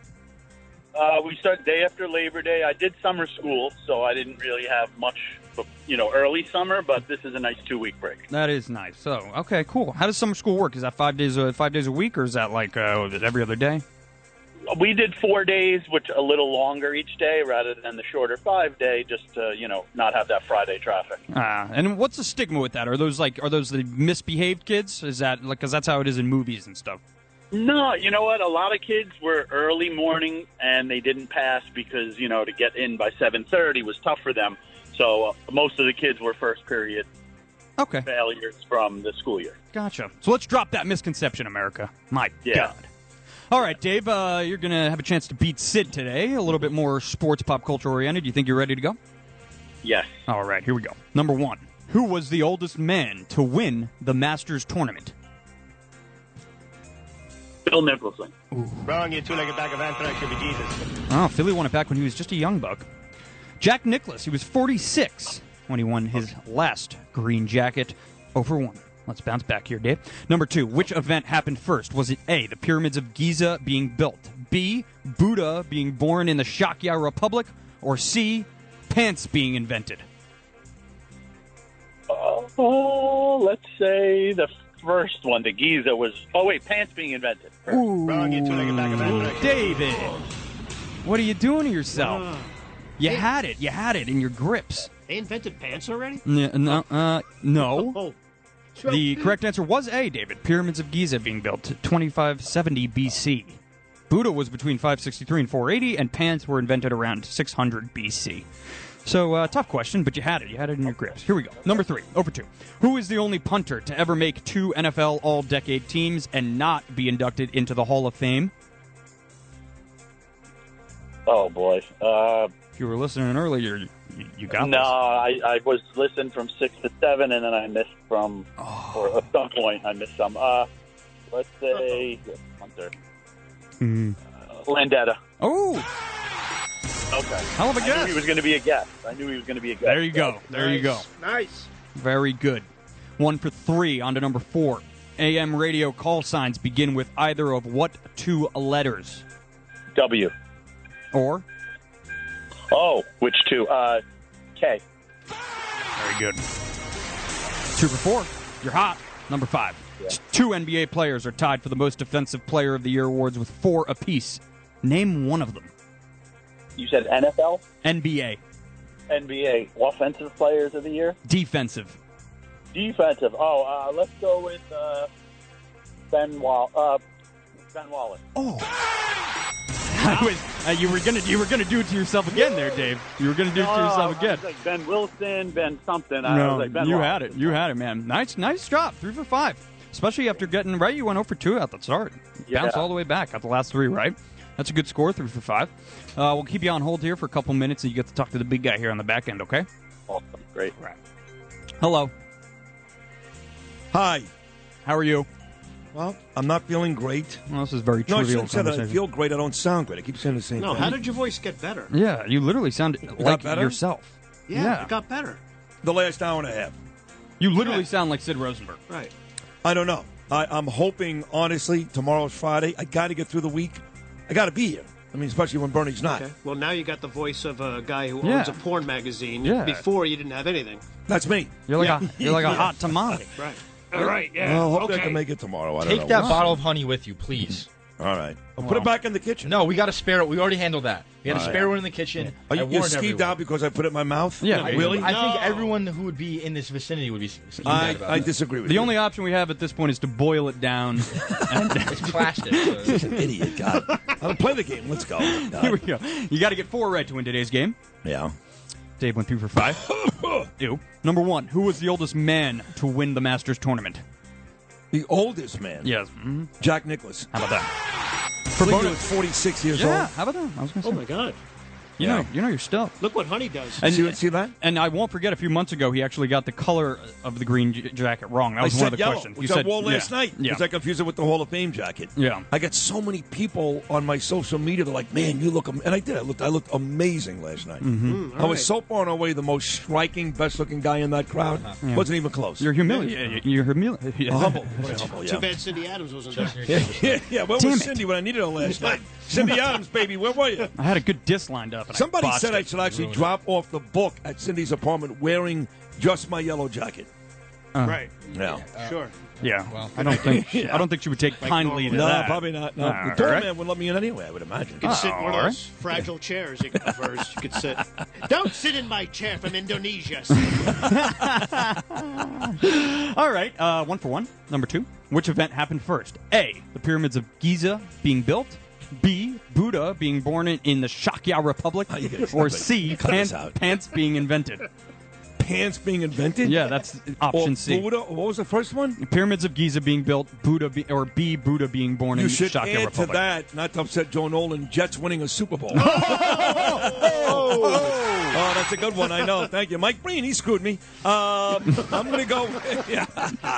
I'm gonna go with Buddha. No. Wrong, you two in the back of Anthrax should be Jesus. Pyramids. Giza. No. Pyramids. Yep. Yeah, I knew that. Pants were invented around 600 BC. I knew that. Before that, they just ran around Joseph naked. Abood was there. He invented them, I think. Take some of the stitching right here. Yeah. Fresh linen. All right. What do you got? You're 1 for 2. Cool.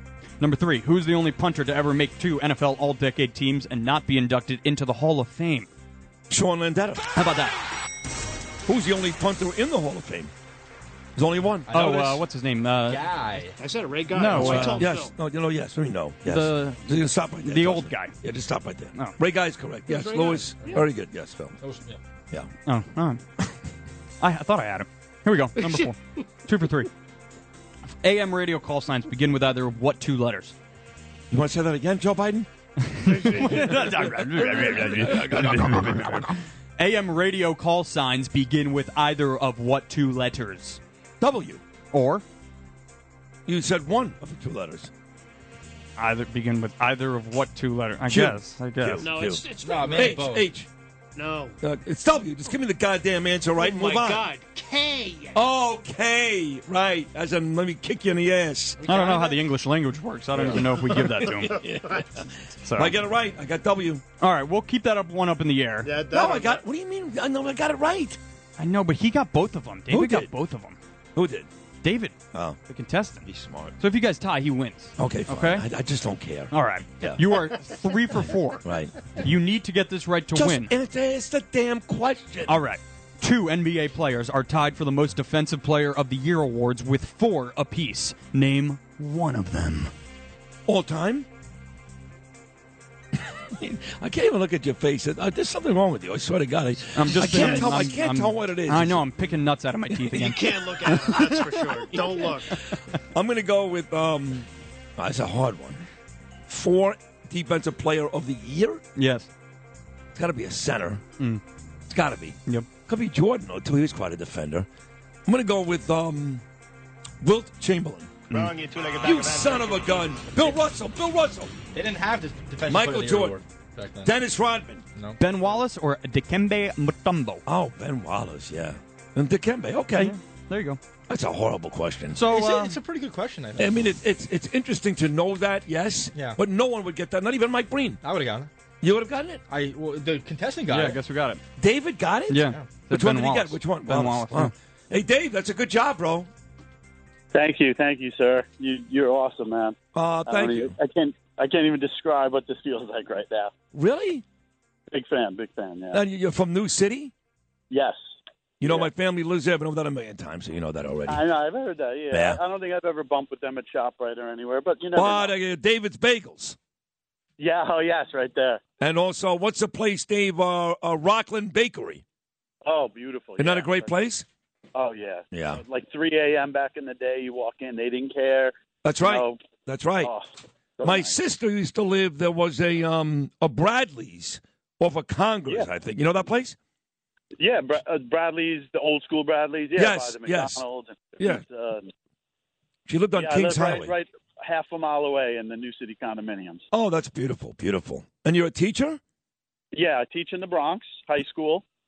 Did summer school. Now I got, a couple weeks till we start up again, or actually a week and a half. But Gotcha. Okay. I'm enjoying it. Well, listen, thank you for the kind words. Thank you for calling in. Thank you for playing. God bless you, David. You sound like a wonderful guy. And we'll talk again very, very soon. Thank you so much. All right. Okay. We push. No problem. Okay. Take care, Dave. We did push. But he won. Keep him on hold. Send him the money anyway. I'm in a good mood today. Send him the money. You hear me? Phil. Yes, I can't hear anything but you. Yes, I hear you. All right. Jesus. I'm very fragile right now. Stop yelling at me. Take please. some honey. I'm going to take some honey, go to break, come back, and wrap it up. Beat Bernie. Sponsored by Fearless Boilers and Pavilion Tankless Water Heaters on 77 WABC. Bernard McGurk. Bernard has been a friend of mine for so long. And Sid, you too. Sid Rosenberg. Not good, great. Bernie and Sid in the morning. I love you guys. I listen to you every morning and walk around the house laughing my butt off. On the Red Apple Podcast Network.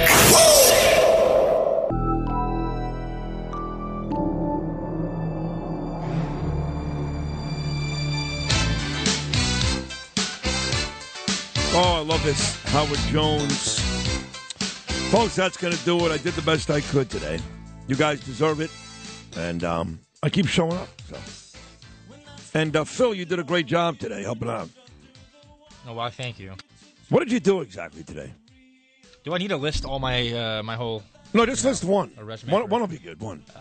Brought you the honey. Oh, thank you, the Phil. honey. There you I go. brought you the honey. All right. Justin, you were great today, hosting the game, doing sports. He sterilized the honey. Yes, he did. Yep. Louis, you're always great. I mean, come on. Lou Rufino's the best ever. I don't want honey. Frankie Diaz and Kevin Drosch made his debut on the show today. Did great. Deb Valentine is always great. Good to see Jacqueline and Chris Libertini. We had great guests today, right? Everybody did a tremendous job. Sean Landetta, Bill O'Reilly, always the best. And Dick Morris was really good today. Really good. Check out Dick. You act like you're surprised. You can't. That's not a good pause. Let me rephrase that. Check out Morris, Sundays at noon. yeah. I'm going to go home. I'm going to drink some honey, and hopefully I'll feel better. Eat some honey, whatever it is. I don't know. Hopefully I'll feel better tomorrow. I do want to be here. And then we get back next week, winding down the summer, leading up to Labor Day. Hopefully Bernie's back on Monday.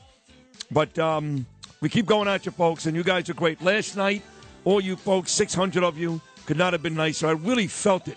Andrew Giuliani said yesterday, you go out on the trail, and you hear Bernie and Sid every day. When I go out on the streets or these events, it is just unbelievable. I mean, people shake like that caller just now. Sid, oh, my God, you don't understand. It's surreal for me, but it really is humbling, and I appreciate it. I really do. And that's why I get up in the middle of the night and come here every morning. to hopefully entertain you guys, provoke you guys, make you think. And when Bernie's here, it's even better. But regardless, somebody will be here tomorrow. I promise you that. So enjoy your Thursday here in New York City till 6 a.m. tomorrow morning from all of us to all of you. Hi, Maureen Walsh. Peace.